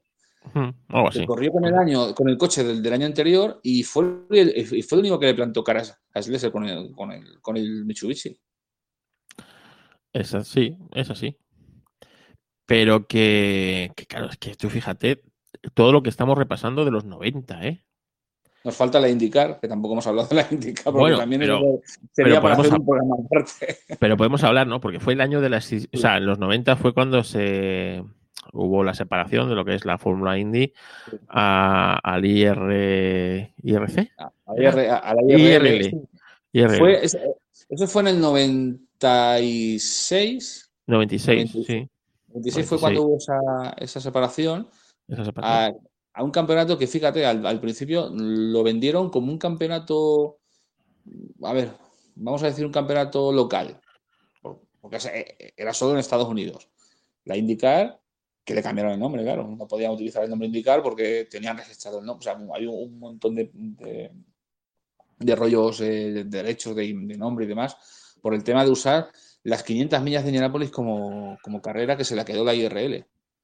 Y claro, imagínate, o sea, la IRL corría en circuitos ovales y en un campeonato únicamente nacional. O sea, ya está. Sin embargo, la IndyCar no tenía las 500 millas, pero iba a correr a Río de Janeiro, iba a correr a Australia, iba a correr a Japón, iba a correr, bueno, ya entrados los 2000 a Reino Unido y a Alemania. O sea, era un campeonato mucho más potente, justo en el momento de la separación y durante unos cuantos años más, pero luego fíjate cómo se cambiaron las tornas. Pero vamos, yo me quedo con esa IndyCar de los años 90, donde tenías a Alex Zanardi, tenías a Brian Herta y tenías, bueno, era una locura. O sea, yo esa época la viví muy intensamente. Muy interesante, pero fíjate, resulta que cuando gana el campeonato Nigel Mansell, yo descubro la IndyCar básicamente cuando se va Nigel Mansell a la IndyCar. Porque todo lo que sabía antes de la IndyCar, conocía los coches, porque en el resumen ese que tú has dicho de la autopista o del automóvil, no sé qué revista era, siempre te hacían, las últimas páginas era un resumen un poco de lo que había pasado en la IMSA, en la Indy y en la NASCAR.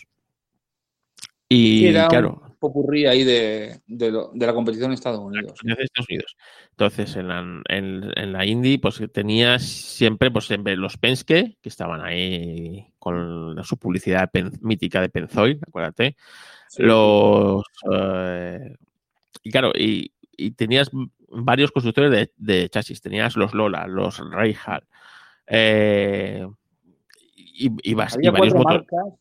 Había cuatro marcas que yo recuerdo. Estaba Penske, que era como Ferrari, era el único fabricante que fabricaba el único equipo que fabricaba sus chasis. Luego tenías Lola, tenías Reinhardt, y luego se unieron. Estaba Swift, estaba la marca de chasis Swift, que pasó más o menos un poco por encima. Y luego Dan Gurney introdujo o sea, creó su propio equipo, que eran los chasis Eagle. Bueno, que Eagle ya existía como fabricante. Desde los 60, sí. Claro, pero no habían hecho un coche específico para IndyCar, sí habían hecho algo para Fórmula 1. Que Eagle ya fue más... A ver, Eagle creo que fue el experimento que utilizaron Toyota para entrar. Porque el mismo año que entró Eagle, entró Toyota como constructor y creo que eligieron a Eagle como equipo oficial. Luego ya, al año siguiente, enseguida empezaron a buscarse otro tipo de equipos. Claro, estamos hablando de un campeonato que era competido a más no poder y que yo lo comento muchas veces cuando hablo con amigos de automovilismo y lo digo, la IndyCar de los 90, es el claro ejemplo de que la variedad, cuanta más variedad tengas en una parrilla, más competencia vas a tener. No por tener, lo que decíamos antes al principio, no por tener esa igualdad extrema, vas en la técnica y en la mecánica, vas a tener esa igualdad en las carreras. O sea, no vas a tener eso. Sin embargo, tú encontrabas un campeonato de IndyCar en el que tenías una posibilidad de combinaciones increíble, porque tenías 4 fabricantes de chasis, tenías Lola, Reynard, Penske, bueno, 5, Swift y también Eagle. Y luego tenías Ford, Toyota, Honda y Mercedes, 4 fabricantes de motores. Y luego Sí. tenías dos marcas de neumáticos, tenías Goodyear y tenías Firestone.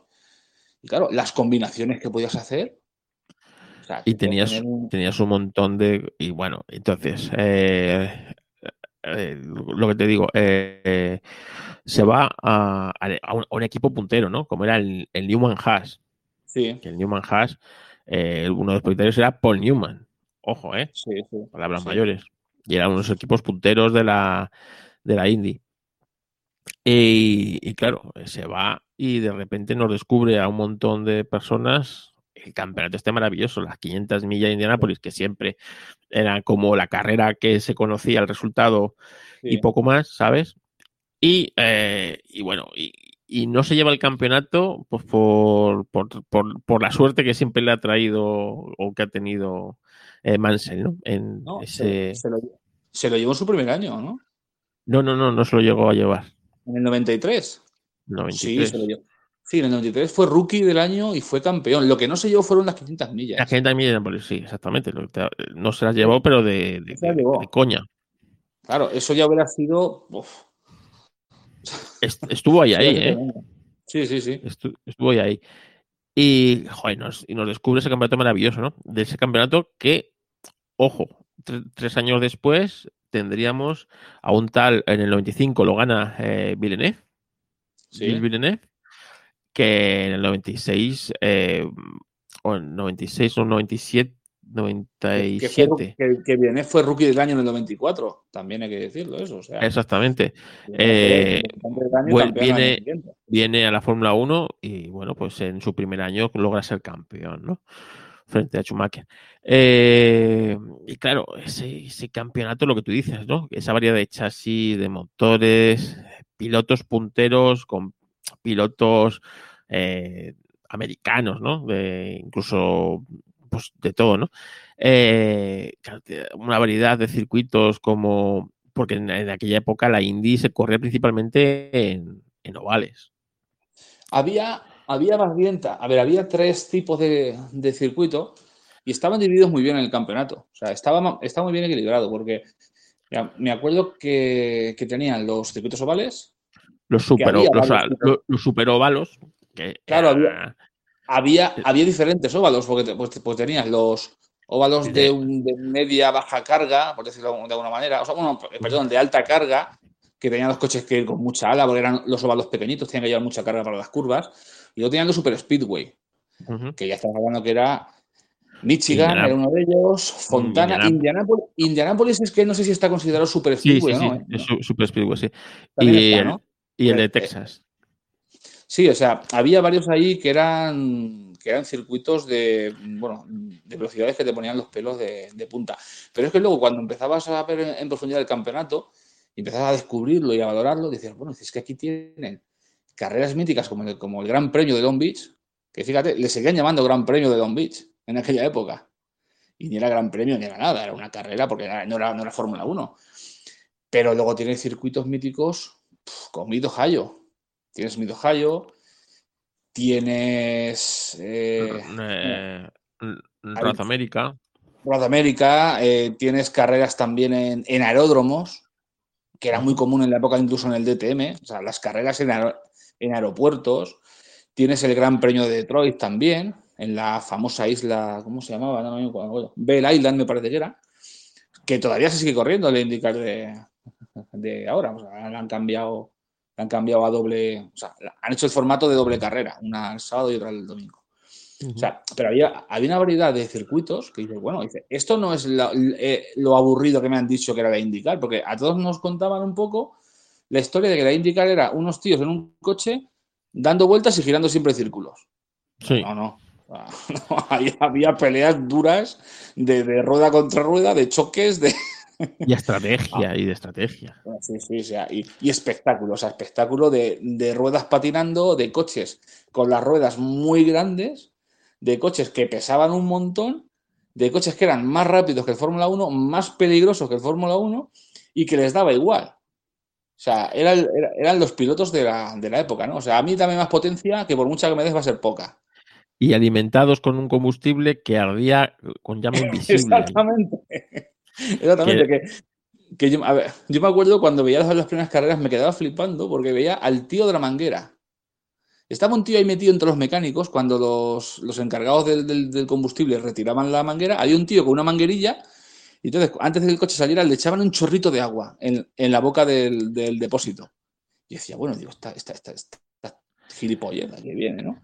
Claro, luego ya cuando ves que por lo que sea se escapa la manguera y empiezan los tíos a retorcerse por el suelo, que parece que están bailando poseídos, es que se estaban quemando con el claro, etanol. O sea, etanol. Ujú. era un mundo de la IndyCar fantástico. En Era, aquellos años era, era ma- fantástico. era maravilloso, ¿no? Pero claro, luego resulta que tenías otro campeonato como era la NASCAR, Buah. que aquí se descubre con la película de Tom Cruise, la de Día de Trueno, Sí. ¿sabes? Que me encanta esa Y película también. sí, sí, sí. Y bueno, pues la verdad es que, eh, claro, los 90 pues fue como la época esa de descubrimiento del mundo americano, ¿no? Sí, Para mí, por ejemplo, como sí, sí, aficionado. sí, sí. Y claro, luego viene la escisión con el IRL, en el que la Indy pues pierde mucho. Y el IRL, bueno, pues Vamos a decir que los 2, 3 primeros años mantuvo un nivel alto la IndyCar, porque el declive de la IndyCar yo creo que empezó a partir de 2000, vamos a decir, el declive empezó a partir de 2002 quizás, 2002 o así, cuando ya empezaron a hacer la categoría, se empezó a hacer monomarca de chasis. sí, Entonces, claro, ahí empezaron a hacer una categoría monomarca de chasis, todos llevaban motor Ford. No sé si también el neumático era el mismo para todos, pero aún así seguía siendo una categoría muy entretenida. O sea, ya teníamos ahí, a ver, unos años antes, en el 2000, tuvimos a Oriol Servià, pero bastantes años antes, en el 96, tuvimos a... Hostia, no me sale ahora el nombre, joder. No vamos a dar el ¿a quién? nombre. A este barcelonés que ganó el IMSA. Oriol Servia. No, no, antes, un barcelonés que ganó el IMSA, un español que Ah, falleció, me acuerdo. Vinuesa. No, no, No, no, no, no me No, acuerdo. Vinuesa no. ¿Cómo se llama? Ay, Fermín Vélez.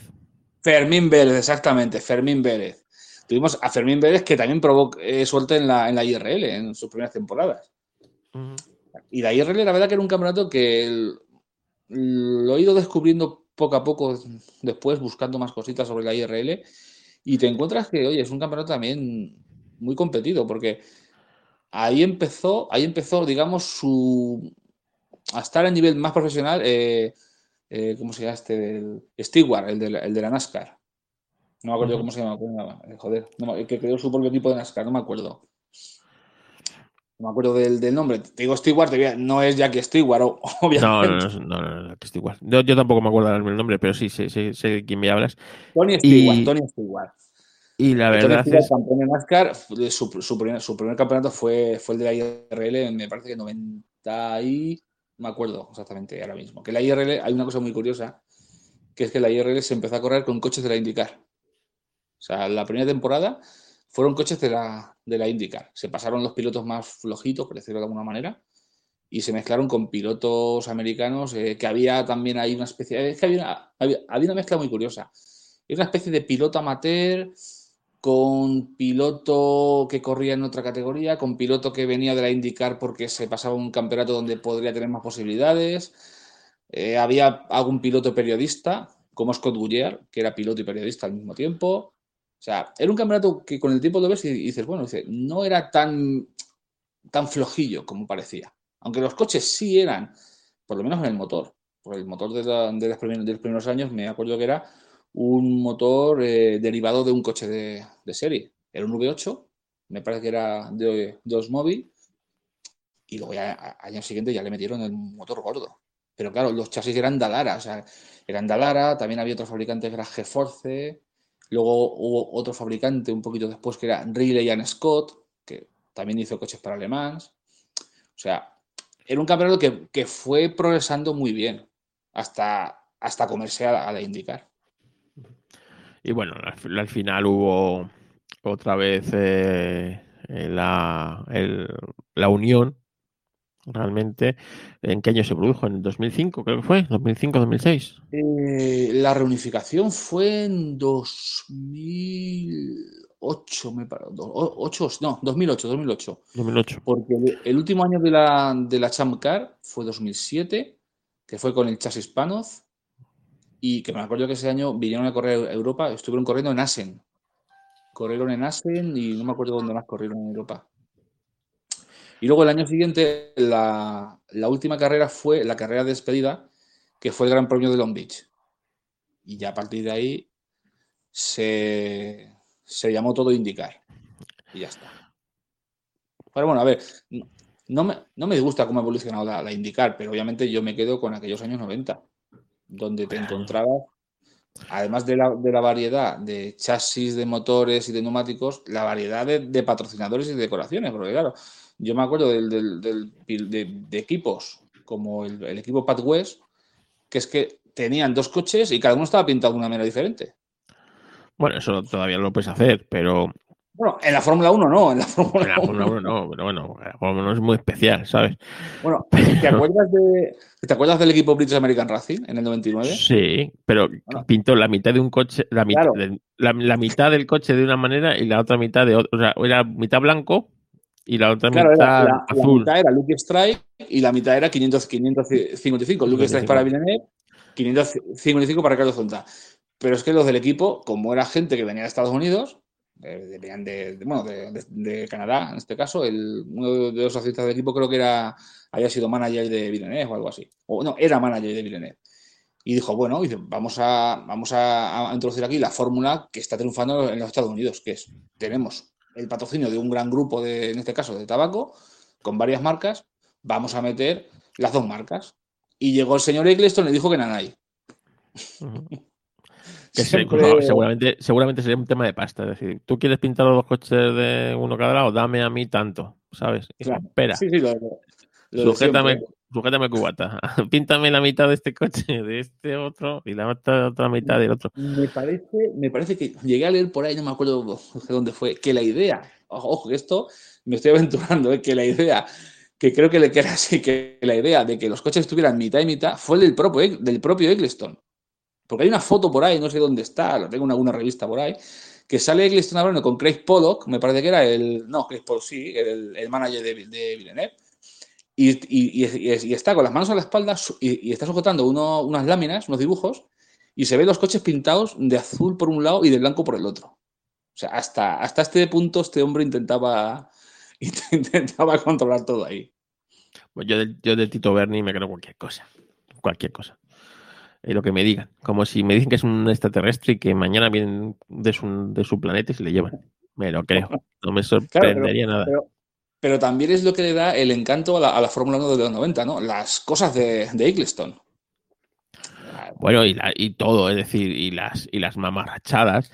Es decir, vamos a una época tecnológica, joder, que Williams gana mucho. Pues venga, quitamos las suspensiones y quitamos no sé qué. Quitamos todo. Joder, que se nos mata Senna. Me cago en la leche, eso nos ha matado Senna.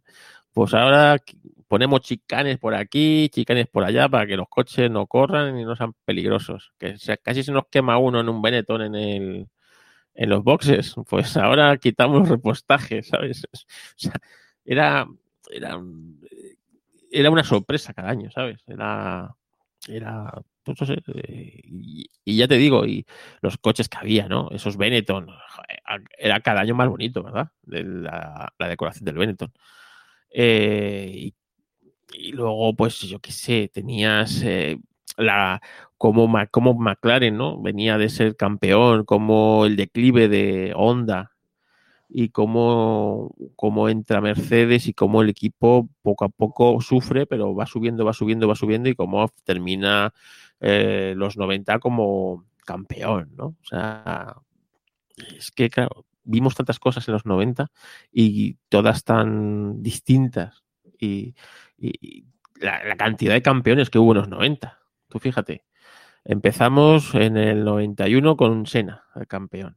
Bueno, el 90 lo metemos en los 90 o lo metemos en los 80. Yo el 90 lo metería en los años, en la década del 90. En los 90. Bueno, pues Yo lo tenemos, metería. tenemos a Senna campeonando en el 90 y en el 91, ¿no? Con McLaren. En el 92 tenemos ya a Mansell. En el 93 a Prost, ¿sabes? Prost, ya en su último campeonato, con ese Williams maravilloso. En el 94, contra todo pronóstico, pues Schumacher, ¿no? Y contra todo pronóstico y contra todo el mundo, porque esa última carrera, acuérdate cómo fue, con el toquecito, con Bueno, Damon y contra polémica. esa carrera da para un podcast especial, yo creo. Ya, ¿no? ya, ya, ya. A ver, no esa Ya lo carrera, hice. sino esas. Ya lo hiciste, es verdad, el de Schumacher, claro, esas actuaciones estelares. Vamos a dejarlo ahí, ¿no? De Schumacher. El 96, bueno, pues, o sea, el 95, otra vez Schumacher, pues ya con ese coche. Si fue campeón con el motor Ford, imagínate con el mejor motor de la parrilla, ¿no? Que era el Renault en ese momento. Sí. Pues claro, pues espectacular. El 96, la historia se la devuelve a Damon Hill, ¿no? Es ese campeonato que quizás en el 94 se le debió. A ver, yo aquí, hablando sobre Demon Hill, ya que hemos llegado a la época al campeonato de Hill, yo aquí quiero ponerme a favor de Demon Hill. Pues uno de mis pilotos favoritos. Yo no tengo un piloto favorito de Fórmula 1, o sea, Yo me sí, gustan más. y es su padre. Y es su Sí, padre. lo sé que me has comentado, me lo comentaste una vez. Pero a ver, yo aquí quiero hablar un poco en favor de Hill, ¿no? Porque mucha gente, antes y ahora, dice, bueno, Damon Hill. Damon Hill era un tío que se arrugaba. Dice, Damon Hill era un tío que se le atragantaba, no me acuerdo qué curva era, de Estoril. Y vale, dice, pero es que Damon Hill es el único piloto de la historia que puede presumir de haber compartido box con lo mejor de lo mejor de lo mejor de la Fórmula 1 y haber peleado contra lo mejor de la Fórmula 1. Sí. Y esto no se puede negar, o sea. Le pusieron a Prost, a Senna Y a Mansell. y a Mansell. Bueno, Que me acuerdo que le sí, a Mansell preguntaron. también en el 94, claro. Que le preguntaron, al año que viene, ¿a qué te van a poner? Adiós. Sí, me acuerdo de esa frase también, me acuerdo. Pero es que luego ha tenido a compañeros, a Villeneuve, cuando Villeneuve era una máquina de ganar carreras. Ha tenido como compañeros a David Coulthard, cuando empezaba. A ver, a lo mejor cuando empezaba no dio mucha guerra, pero sí, en el 95 sí ganó sus carreras. Sí. Yo que Coulthard ha dado guerra desde que nació, Sí. o sea, desde que nació yo creo que debió dar guerra a sus padres. Hasta ahora en la televisión sigue dando guerra el tío, ¿sabes? Es un tío que siempre ha O dado sea, guerra. ha tenido a Coulthard y luego ha tenido, o sea, ha sido el único rival que tuvo su Schumacher en sus dos títulos, realmente, porque McLaren en aquella época no estaba para muchos trotes. Ferrari un día te da una sorpresa y el resto de días no hacía nada, porque acuérdate que Ferrari estaba en la época de ganar una carrera al año. O sea, ganar una Sí, carrera al año. O sea, era patético eso, para todo lo que significaba Ferrari, ¿no? Y significa en la Fórmula 1. Y claro, el único que le preguntaba que era, pues era un tipo que había sido segundo de 4 títulos mundiales, segundo de 3 títulos mundiales. Le habían metido como compañero a un tío que vamos, como Mansell, como refuerzo en la última carrera. Tenía como compañero a un tipo que también era muy correoso, ¿no? Y luego, cuando ya parece que lo tiene todo de cara, le meten en su casa a un tipo que le echa fuera del equipo a final de año, aunque se llevó el sí. título él. O sea, Damon Hill, yo creo que en la Fórmula 1 se le valora poco para lo que realmente aguantó este hombre también, Y ¿no? que luego llegó a Williams, o sea, Williams a Jordan y también tuvo ahí, parecía que no, pero ahí tuvo también momentos estelares, en Sí, Jordan. sí. No, a mí me gusta. Pero ahora te digo, vemos cómo Hill gana Villeneuve, ¿no? Después vemos a los dos campeonatos de McLaren, ¿no? Ese resurgir de McLaren con Häkkinen. Y ya en el 2000, que ya pues esos 5 años de Ferrari, ¿no? Preparando esa etapa, ¿no? Que Ya yo creo que en el 2000 se empiezan a poner las cosas como estamos en España ahora cuando nos levantamos por la mañana, ¿no? Que lo vemos todo rojo. Con la Sí, calima, igual, pues igual, o sea, igual, era igual. todo rojo por todos Era todo lados. rojo. No, pero que en el 99, yo creo que en el 99 se lo hubiera llevado Schumacher si no se hubiera piñado Sí, en sí. Inglaterra y se hubiera roto las piernas. Sí, no, Schumacher Y ya lleva encaminado ella, lleva iba encaminado. encaminado. Y bueno, pues Incluso en el Ferrari 98 quizá también. prefirieron no, pues no jugar con Eddie Irvine, que también, Eddie Irvine, menudo figura Bueno, también. bueno, es que, a ver, es que ese tío era un caso, o sea, a ver, era un tío polémico desde que entró en la Fórmula 1 hasta que se fue. Y cuando estuvo en Jordan, bueno, ahí parecía que, bueno, me parece que tuvo un incidente con Senna y por eso cambió los colores del casco. Esa es una Sí, historia sí, sí, que sí, sí. escuché. Y Que luego, ganan las manos. y luego en Japón hubo alguna movida, ¿no? Pues en Japón que Japón. tuvieron Sí, un Japón tuvo rodaje, pues, movida que casi no le dejaban salir del país, no sé qué historias. joder. Sí, sí, era un tío muy peculiar. Bueno, esos eran los personajes que hacían divertidas las carreras, ¿no? Eran los auténticos playboys, aunque, bueno, no se pueden comparar con James Hunt, ¿no? Pero vamos, yo recuerdo que cuando llegó a Ferrari, Eddie Irvine, bueno, parecía, bueno, que era el tío pues, que se había calmado. ¿Qué va? Cuando se fue de Ferrari, bueno. Cuando estaba en Jaguar, me acuerdo en una rueda de prensa, no sé quién fue, no me acuerdo quién fue que le acusó a Schumacher de alguna de las cosas que hacía Schumacher, ¿no? Y le dijo, dice, es que he tenido que frenar y tal. Y me acuerdo que llega Irvine y dice, bueno, dice, pues no haber frenado, como diciendo, llévatelo por delante. O sea, ese era Irvine en estado puro. O sea, es que claro, hablamos de pilotos de raza, ¿eh? Aquella época de los Bueno, 90. Pero tú fíjate, con el accidente, o sea, el 94 lo cambió todo, ¿no? sí, Se sí. mata Senna, se mata Ratzenberger. El 94 nos quedamos sin campeones del mundo en parrilla, Sí. porque Mansell se había ido.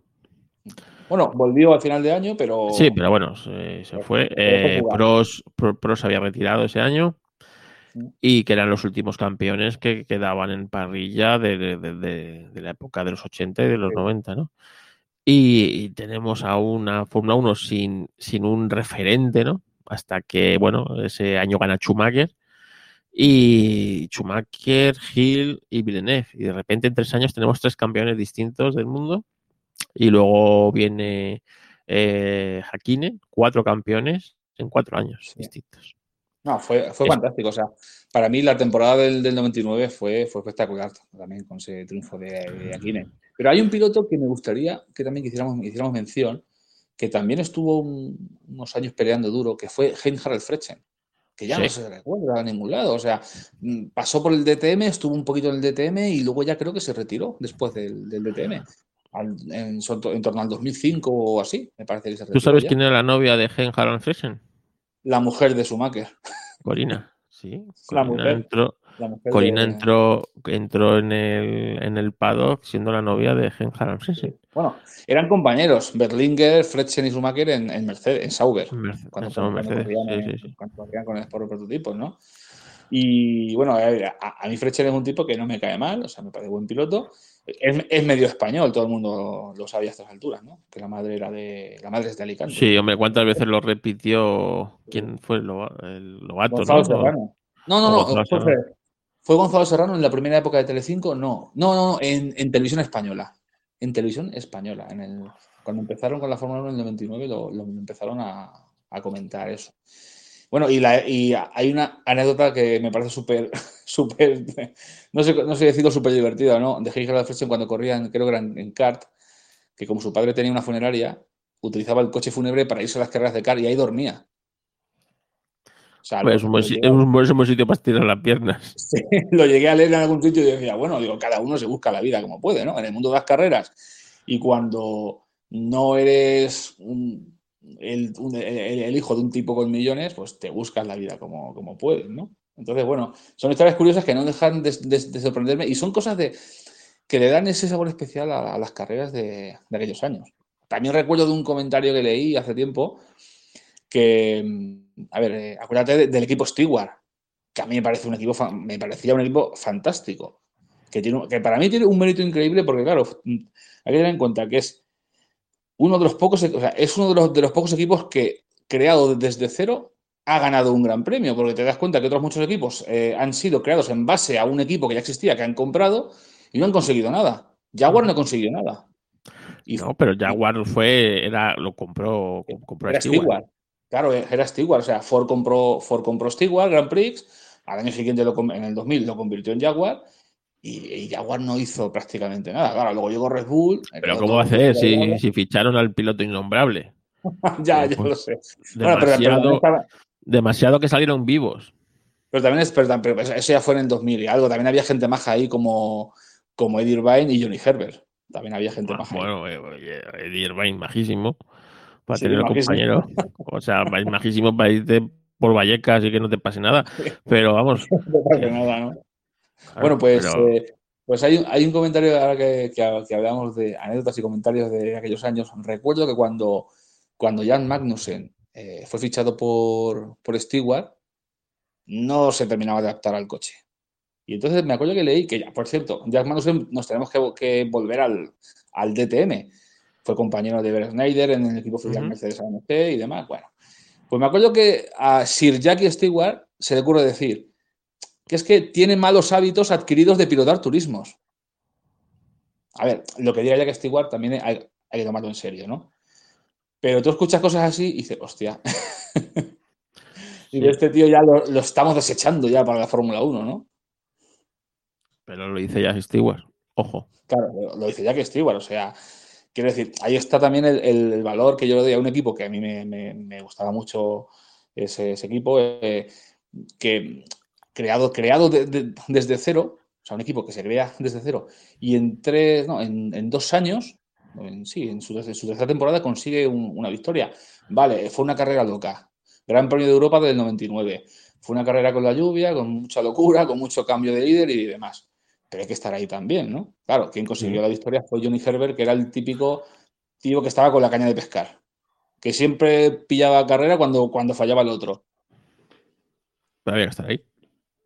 Claro, hay que estar ahí también. O sea, eh, lo único que le Pero, faltó a Johnny Herbert fue que se chocaran otra vez en Nürburgring, Hill y Schumacher. Fue lo único que le faltó. pero tú fíjate, en esos años 90, la variedad de equipos, ¿no? Vimos nacer equipos y morir, ¿no? Como el Pacific, el equipo Sintec, con el que se mató Sí, Rasenberger, el equipo BAR, ¿no? sí. British American Tobacco, el Y ahora es Stewart, Mercedes. O sea, si nos ponemos a tirar para atrás, British American Racing es Mercedes ahora. es ahora Mercedes, O exactamente. sea, es que es tremendo como han ido devorando un equipo después Pues de tú otro fíjate, hasta. mira, British American Racing, Que era muta, Tyrrell también. Eso era Tyrrell antes. Tyrrell muta a Honda, ¿Mm? de Honda muta a Bar, no, a Bar, No, no, al revés. De Tyrrell muta a Bar, de Bar muta a Honda, Grand a Honda, Prix. de Honda muta al que ganó el campeonato con Baton, ¿cómo se llama? Brown. Brown, eso, Brown, y de Brown muta a Mercedes. ¿Eh? Claro, pero es que yo creo que no sé cómo decirlo, el desencanto quizás que yo en parte tengo con la Fórmula 1 actual es que es todo equipo oficial. Salvo alguno que otro que queda, es prácticamente equipo oficial. Tenemos Alpine, que es Renault. Mercedes, Ferrari, McLaren no, pero bueno, ahí estamos, ¿no? Quizás el único privado que queda de la época buena, pero ya está, pero en los años 90 te encontrabas equipitos como Pacific, que se había fusionado con Lotus, bueno, que Pacific creo que era un equipo de Fórmula 3000. Acuérdate de un equipo que marcó un curioso récord como Forti, Sí.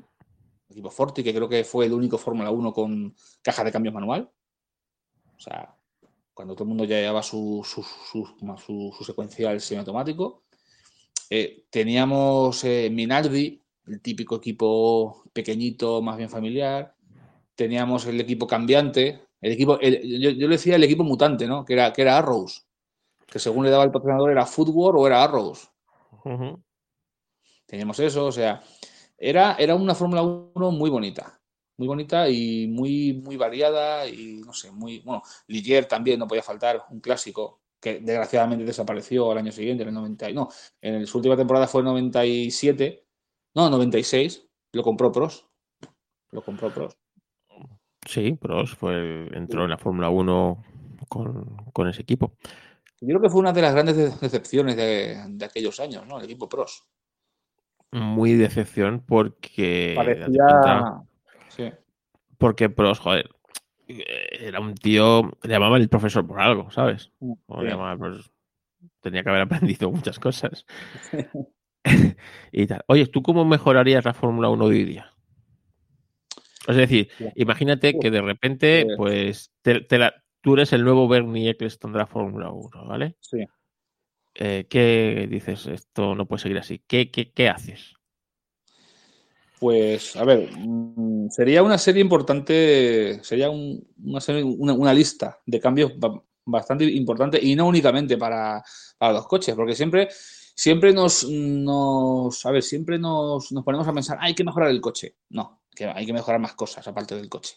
O sea, no únicamente el coche, ni mucho menos. Entonces, empezando por el coche, yo volvería hacia donde todo era casi perfecto o habíamos rozado la perfección. Yo volvería al V10 de 3 litros. Yo Ujú. volvería a un coche, venga, no vamos a decir que fuera un coche anchísimo, vamos a conservar el coche estrechito del 98, pero con neumáticos slick. Y volvería a una aerodinámica no tan cargada. O Básica. sea, no, a ver, efectiva, pero no tan, o sea, no muy sencilla, sino que tuviera lo justo. Por ejemplo, los coches del año 97, los Fórmula 1 del 97 me encantan, porque para mí es el equilibrio perfecto entre eficacia y, no sé, cómo te digo, y que no se nos vaya todo de las manos. Es que parece que en los últimos años se desmadró todo, ¿no? Empezaron a Sí. aparecer alerones por aquí, por allá, por todos lados. Esteroides por todos lados, sí. Sí, no me gustó esa Fórmula 1 cuando empezó a tener tanto apéndice. Y luego en el tema de las cosas que cambiaría, pues yo volvería a la sesión de clasificación de 12 vueltas cronometradas, que empezó en el 96. Es que yo creo que sí. O esa o una vuelta. A una vuelta, a una vuelta Sí. cuando... Una vuelta lanzada. O incluso a lo mejor dos vueltas lanzadas y haciendo media. ¿Sabes? Como hacen en la Indy. Sí, tampoco estaría mal.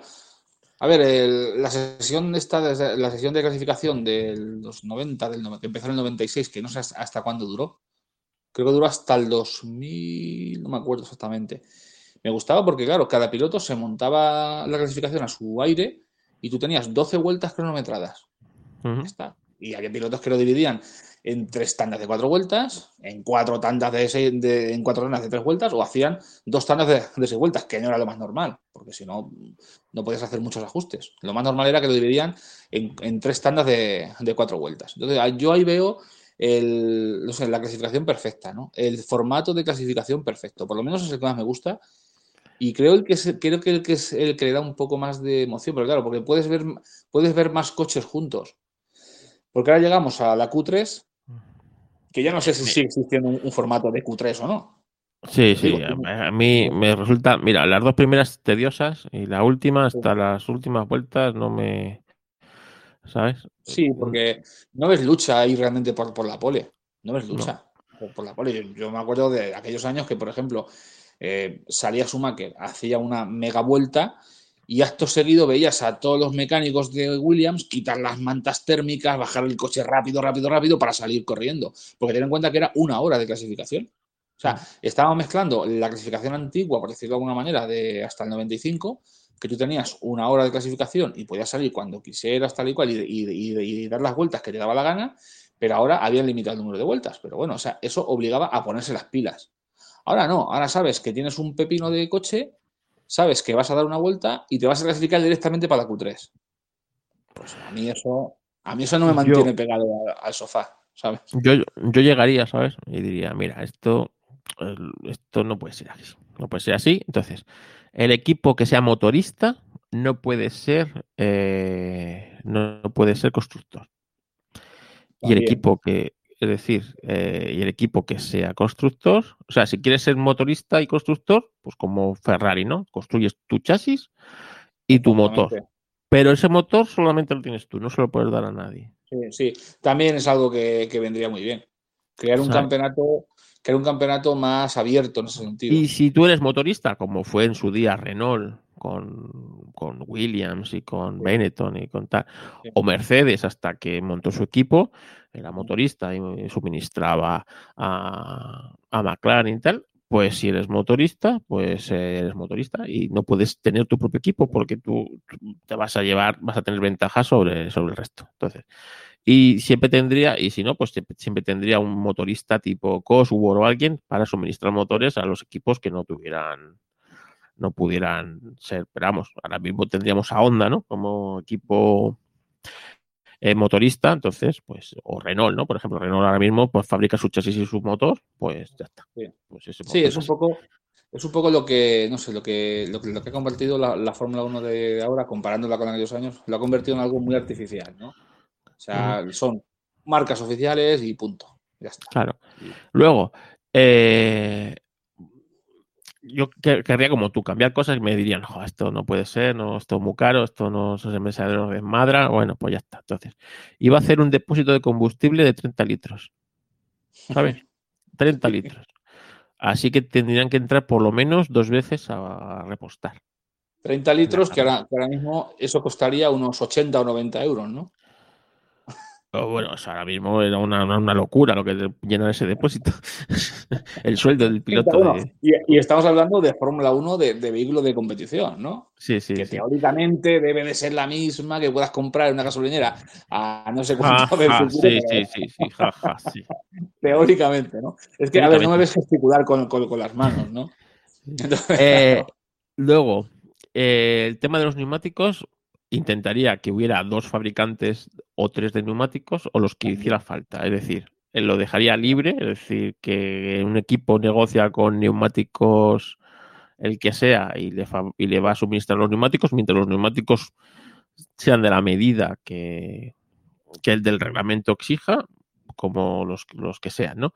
Y que hubiera mucha variedad, es decir, y que se pudiera montar neumáticos distintos tanto por eje como por y sin límite, es decir, eso de 4 o 5 neumáticos, nada, libertad, es decir, que puedas tener tu neumático de clasificación, tu neumático de carrera, un neumático que le dure 2 carreras y no quieres cambiarlos, yo qué sé, sabes, que hubiera variedad y dejarlos poner, y quitaba las mantas térmicas, literalmente.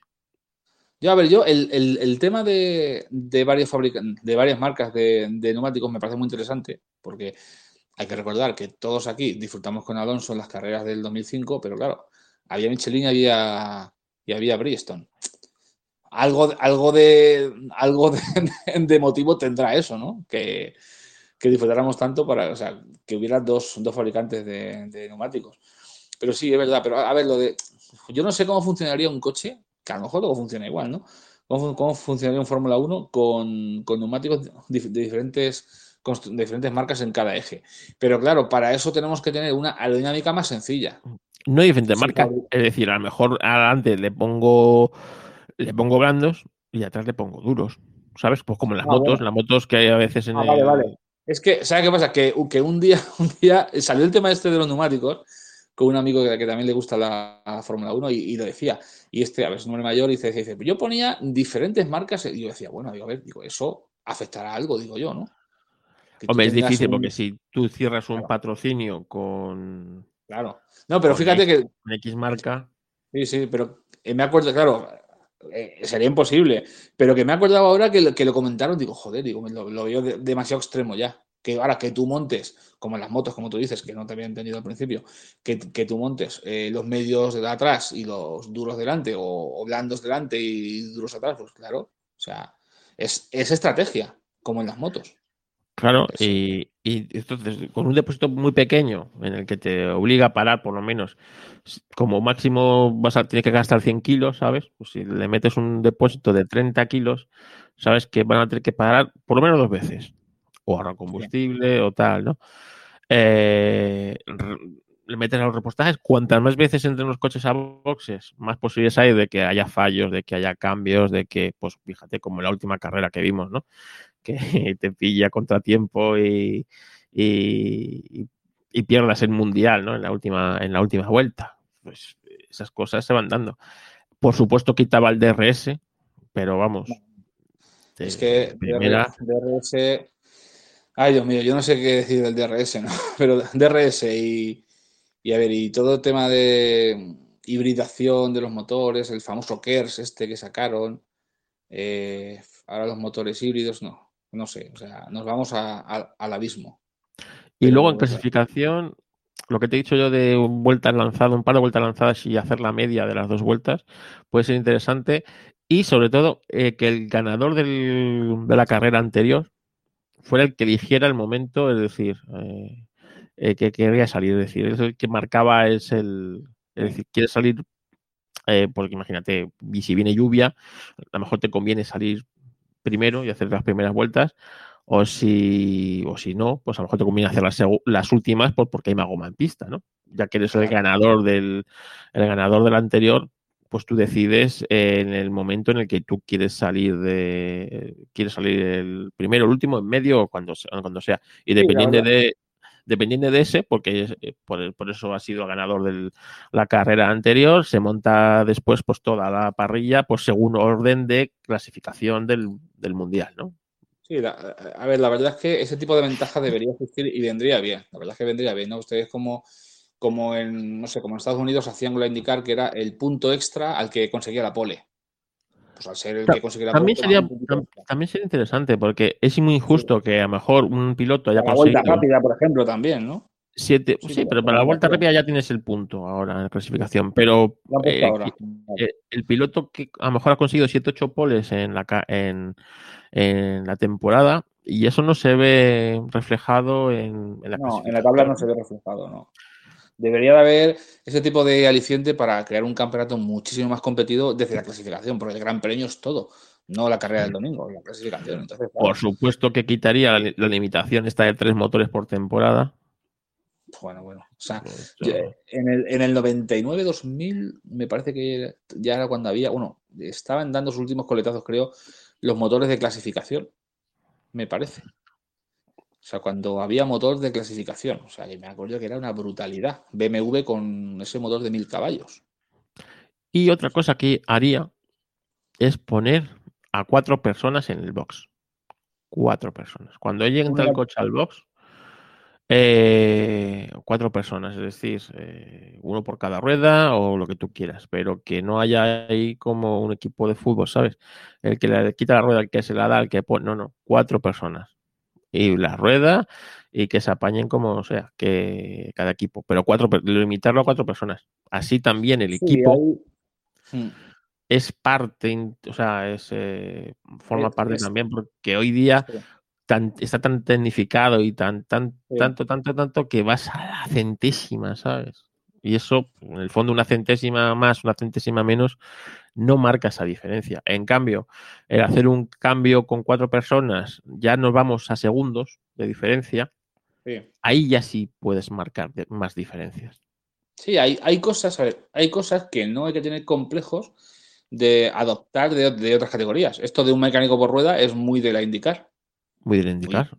Todavía se sigue utilizando el mecánico por rueda, o sea, ya está. Y claro, el utilizar los gatos para levantar el coche, ya no sé, porque te lo digo sinceramente, hace tiempo que estoy desconectado de esta Fórmula 1, he visto alguna carrera en los últimos años, algunas carreras he visto, de los circuitos que más me gustan, pero ¿se sigue usando el gato hidráulico para levantar el coche? No, se Porque, levanta como una especie de carretilla que llega al coche, hace así, pum, y vale, se levanta fíjate lo anclado en el pasado que estoy, porque me acuerdo cuando, o sea, Williams empezó a utilizar, fueron los primeros en utilizar ese famoso gato hidráulico que uh-huh. ponían delante y detrás, que ya eso me parecía el sumum de la perrería y de la vaguería y de matar el espectáculo. O sea, donde estaban. A ver, yo me acuerdo que había un mecánico de McLaren o de Benetton, no me acuerdo, que era un tío muy nervioso. Y era el encargado del gato trasero, no me acuerdo, el delantero, joder, y el tío se le veía en las carreras calentando antes de que llegaran los coches al repostaje. El tío estaba calentando moviendo el gato para arriba abajo. Joder, no sé, ese estrés de los mecánicos levantando rápido para acá, para allá, o sea, con ese gato manual, eso era increíble y eso también forma parte de aquellos años. Por supuesto que eliminaba la radio del muro, o sea, del muro al coche. La eliminaba directamente. Todas las instrucciones que se quieran dar al piloto en tablilla en pista, ¿sabes? Y evidentemente la radio para el director de carrera, es decir, oye, tiene que comunicarse con los pilotos para avisarles de cualquier historia, está. Y del piloto para el equipo también la dejaría, ¿sabes? Que el piloto le diga al equipo cosas y el equipo pues luego pues cuando pasen por la recta les ponga el cartel de +1, +3, pero nada de como estamos viendo en las radios de parece que llueve, están abriendo los paraguas, ¿sabes? Hombre, yo hay una cosa que vamos a ver, yo la radio se la dejaba. Lo que no me gusta es esa radio que ponen, que han puesto en los últimos años en la Fórmula 1, que estás ahí entretenido en la carrera y de repente aparece una voz de ultratumba, que te dicen efectivamente una voz que escuchas ahí y dices, ¿este quién es? Y anda, coño, si es Christian Horner, o es tal, o es el otro jefe de equipo. No sé, yo creo que la IndyCar tenía otro encanto, incluso en las radios. En las radios tenía otro encanto. O sea, puedes escuchar a Alex Zanardi gritando como un loco cuando ganaba las carreras o enfadado. O sea, hay cosas que en su justa medida están bien, porque acuérdate que en la IndyCar, o sea, en las conversaciones por radio se ponían en carrera de manera, bueno, puntual, vamos a decir, pero se ponían. Mientras que la Fórmula 1 nada, no te ponían ninguna puñetera conversación. Pero, por ejemplo, cuando empezaron a ponerlas ya se pasaron.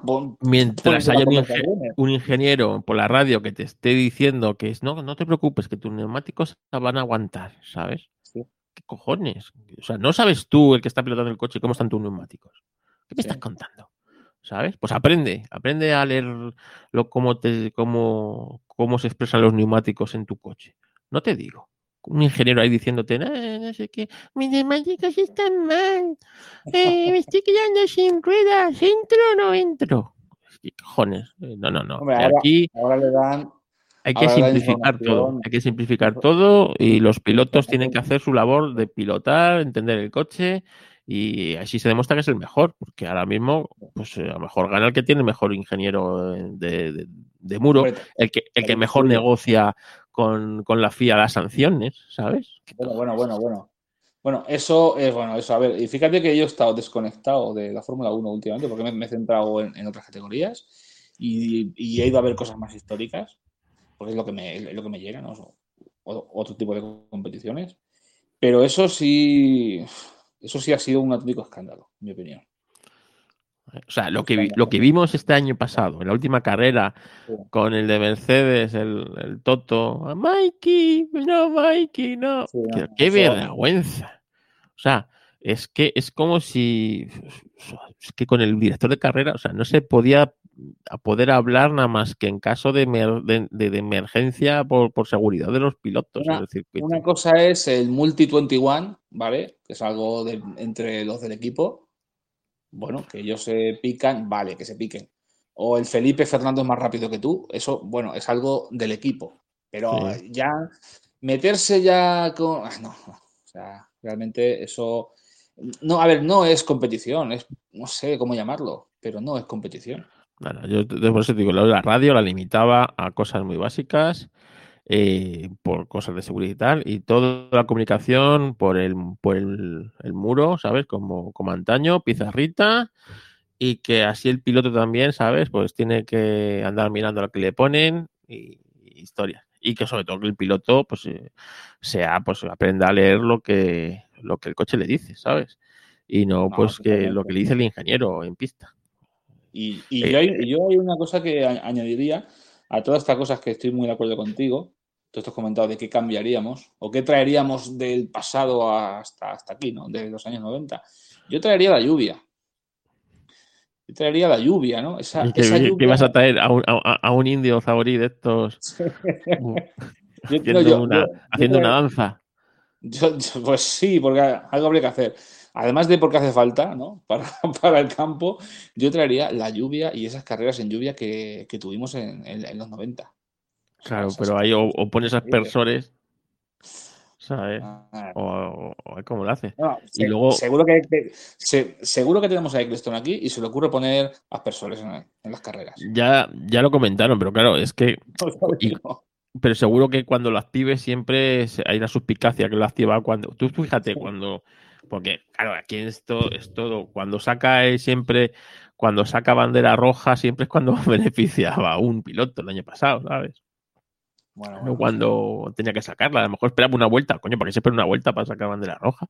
Sácala ya, ¿sabes? ¿Y qué es eso de cuando sacas bandera roja puedas tocar el coche? Pero qué vergüenza es esta, ¿sabes? Bandera roja, coche vuelve a box y ahí no se toca el coche. Y según está el coche, ¿sabes? Cuando se reanude la carrera, se monta el piloto con las mismas ruedas, tal y como esté el coche, sale a pista. Y si no puede salir, pues no sale. Pero ¿qué es eso de que puedes cambiar bajo bandera roja? Puedes cambiar las ruedas. Qué vergüenza es esta. Entonces es una carrera nueva. No es Claro, una continuación claro, de carrera. tú ves a la NASCAR cuando hay lluvia y se pone y tienen que entrar los coches, ¿sabes? Se quedan Sí, ahí en la línea de boxes, los sí. tapan para que no se mojen y el coche no se toca. Y en el momento Bueno, que. y los pilotos hay algunos que ni se bajan, se quedan ahí sentados comiendo o bebiendo algo. O sea, es tremendo. Sí, sí, O sea, es pero tremendo. O vamos, sea, ¿qué es eso que bandera roja y ya puedes tocar el coche? Qué vergüenza es esta. o Así, sea, claro, es que yo sacar creo que bandera cuando me conviene. es que yo creo que estamos en una Fórmula Uno, ¿vale? Hablando ahora porque estamos hablando de Fórmula Uno, pero estamos en un automovilismo en general, como se suele decir ahora, que tiene la piel muy fina. Pues como la sociedad que nos estamos Sí, dando. o sea, me parece que es un poco eso, ¿no? O sea, en que cualquier cosa se sanciona, cualquier cosa, no, esto, igualdad para todos aquí en esto, porque si hay bandera roja se cambia todo y se reinicia. No, oye, mira, es una carrera de coches. Ya está. No le des más vueltas, es que no hay que darle tantas vueltas a las cosas. Es una carrera de coches. No, no, no te vamos a defenestrar porque. No, es una puta carrera de coches. Y perdón por el taco, pero es que me sale así. Porque hay veces que me enervo porque no puedo con alguna cosa. Por eso, claro, por eso ver el turismo carretera es maravilloso porque es volver a esos años 90 en parte, ¿no? O incluso mucho más atrás. Y con esos coches tan, digamos, de esa, pues eso, ese chasis tubular, ese motor tradicional, ese carburador, ¿sabes? El sonido, o Ese sea, sonido, esa, las esa, esa lucha decoraciones de en los pista, coches. Sí. sí, muy poca ayuda, o sea, poco o nada de aerodinámica, ¿no? A ver ahora con Toyota que ha entrado. ¿Tú cómo lo ves? Bueno, Toyota, la verdad es que he visto pocas fotos. Esperaba algo mejor, sinceramente. Esperaba algo más, no sé, es que no sé cómo decirlo. O sea, a ver, es como cuando entró Opel en el DTM, que era un coupé. Pues ya está, aquí ha entrado un coupé con el culo corto. Y claro, es una categoría de turismos, como dicen en Argentina, con baúl, y es que no tiene, o sea, el Camry no tiene maletero. Ya, pero es que yo qué sé, es que cuando entra Toyota en muchos sitios, entra de aquella manera. Acuérdate cómo entró en la Fórmula 1 en el 2002, Sí, bueno, ¿sabes? Toyota Que, entró con visos de que ser el campeón ese sí, año. y cuando le dicen, no, si es que ya no se puede poner motor V12. Ah, pues habíamos hecho nosotros un V12. Pues ya está. ¿Sabes? Así entró así es Toyota, ¿sabes? Toyota. No sé, Son japoneses. sí, a ver, no me disgusta que esté la marca, porque el NASCAR entró también, pero bueno, a ver, que también NASCAR es NASCAR. O sea, Hombre, si nos entró ponemos NASCAR. puristas, no pinta nada ahí en el turismo carretera, pues No, porque ni tradicionalmente en la nunca ha habido NASCAR un tampoco. Toyota. Ni la NASCAR tampoco pinta, Toyota, pero bueno, quiero decir, también hay que adaptarse a los nuevos tiempos. Venga, una marca que se vende mucho en Estados Unidos, en Argentina, en todo el mundo se vende Toyota, o sea, y muchísimo. No sé si era el primero o el segundo, el primero o el segundo fabricante a nivel mundial, ¿no? Es el primer fabricante a nivel mundial, yo creo. El primer fabricante, el segundo será Honda, o sea, entre uno y otro, entre los dos japoneses se llevan todo. Pero claro, una cosa son las ventas, otra cosa es, no sé, empezar a matar el automovilismo, poquito a poquito. Y para mí el turismo carretera, desde que lo conozco, que tampoco te creas que lo conozco una barbaridad de tiempo, ¿no? Ya hace unos años, pero no sé, siempre he visto esos coches diferentes y con esa autenticidad. Entonces, meter ahora un coche, ay, vale, que el Torino es un coupé, vale, sí, pero es un coupé con unas formas clásicas, con maletero. Y no sé, meter un coche ahí sin maletero, un compacto prácticamente, porque es un compacto, lo que les ha salido. No sé, no me termina mucho de convencer, pero bueno, vamos a ver qué pasa. Vamos a darle tiempo. Siempre es bueno, hombre, que venga. Y que, por ejemplo, el automóvil argentino esté tan vivo como está. No, pero Es bueno. eso es estupendo. O sea, tener Más tanta categoría. quisiéramos tú y yo tener aquí la Sí, mitad de sí, lo que tenemos allí. sí. La mitad, ¿eh? Sí, sí, sí. Aquí, Y a ver, aquí El tenemos. TC 2000 y, Sí, y todas las categorías que tienen regionales, ¿eh? Ya no solo a nivel nacional, a nivel sí, sí. regional.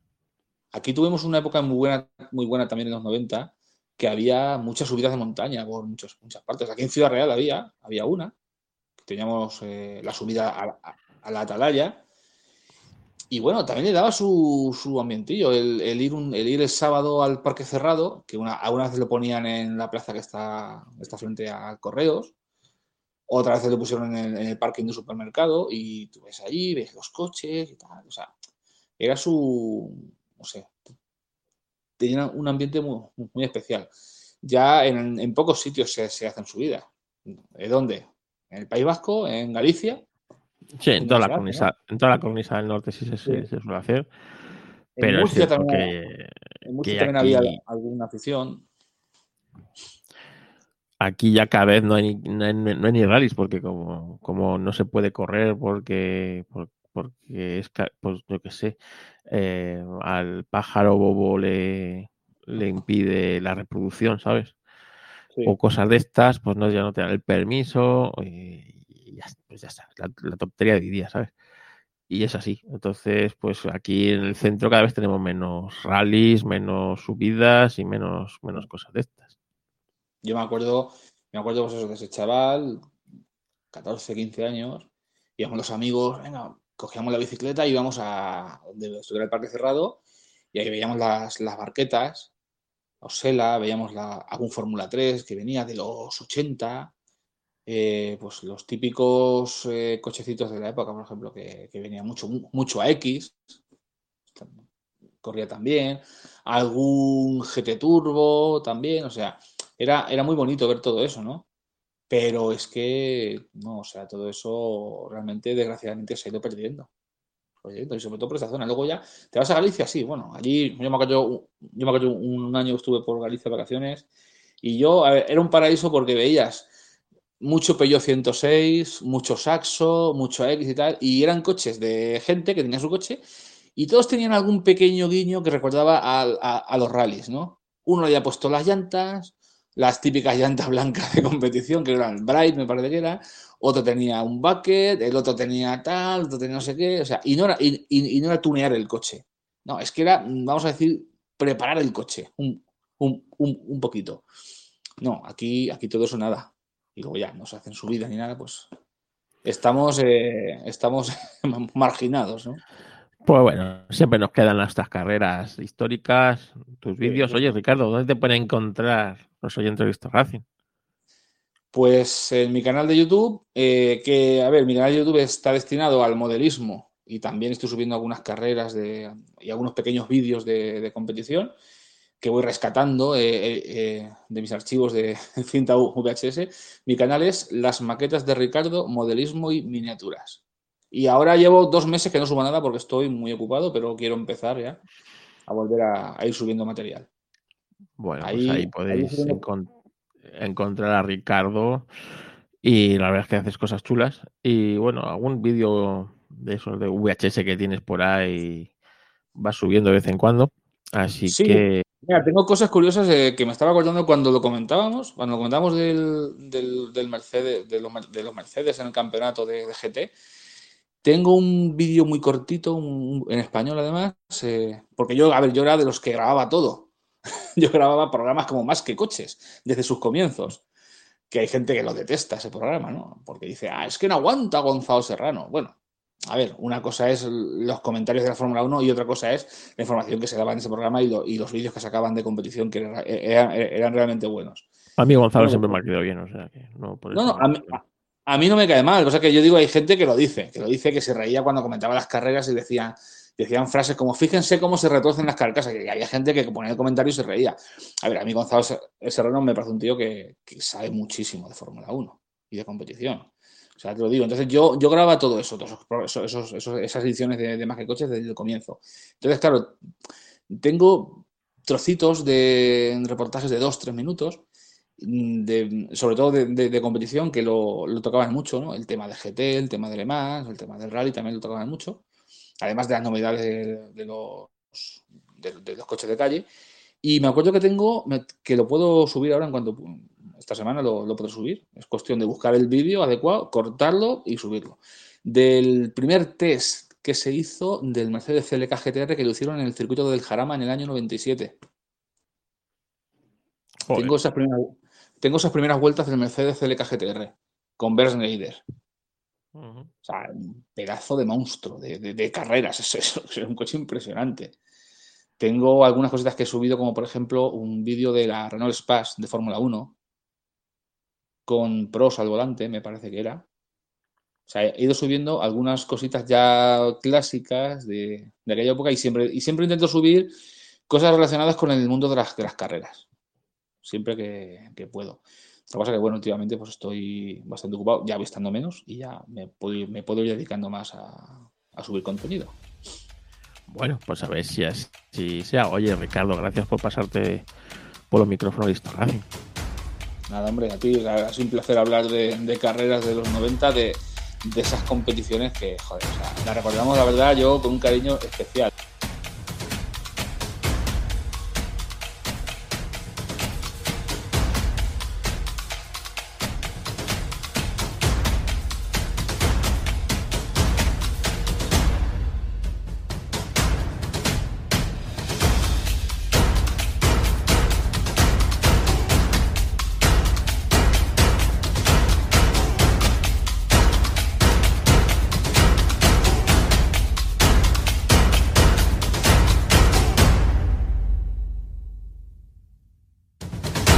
Aquí estamos con la, ¿cómo se llama esta? Con la calima esta, que es un asco.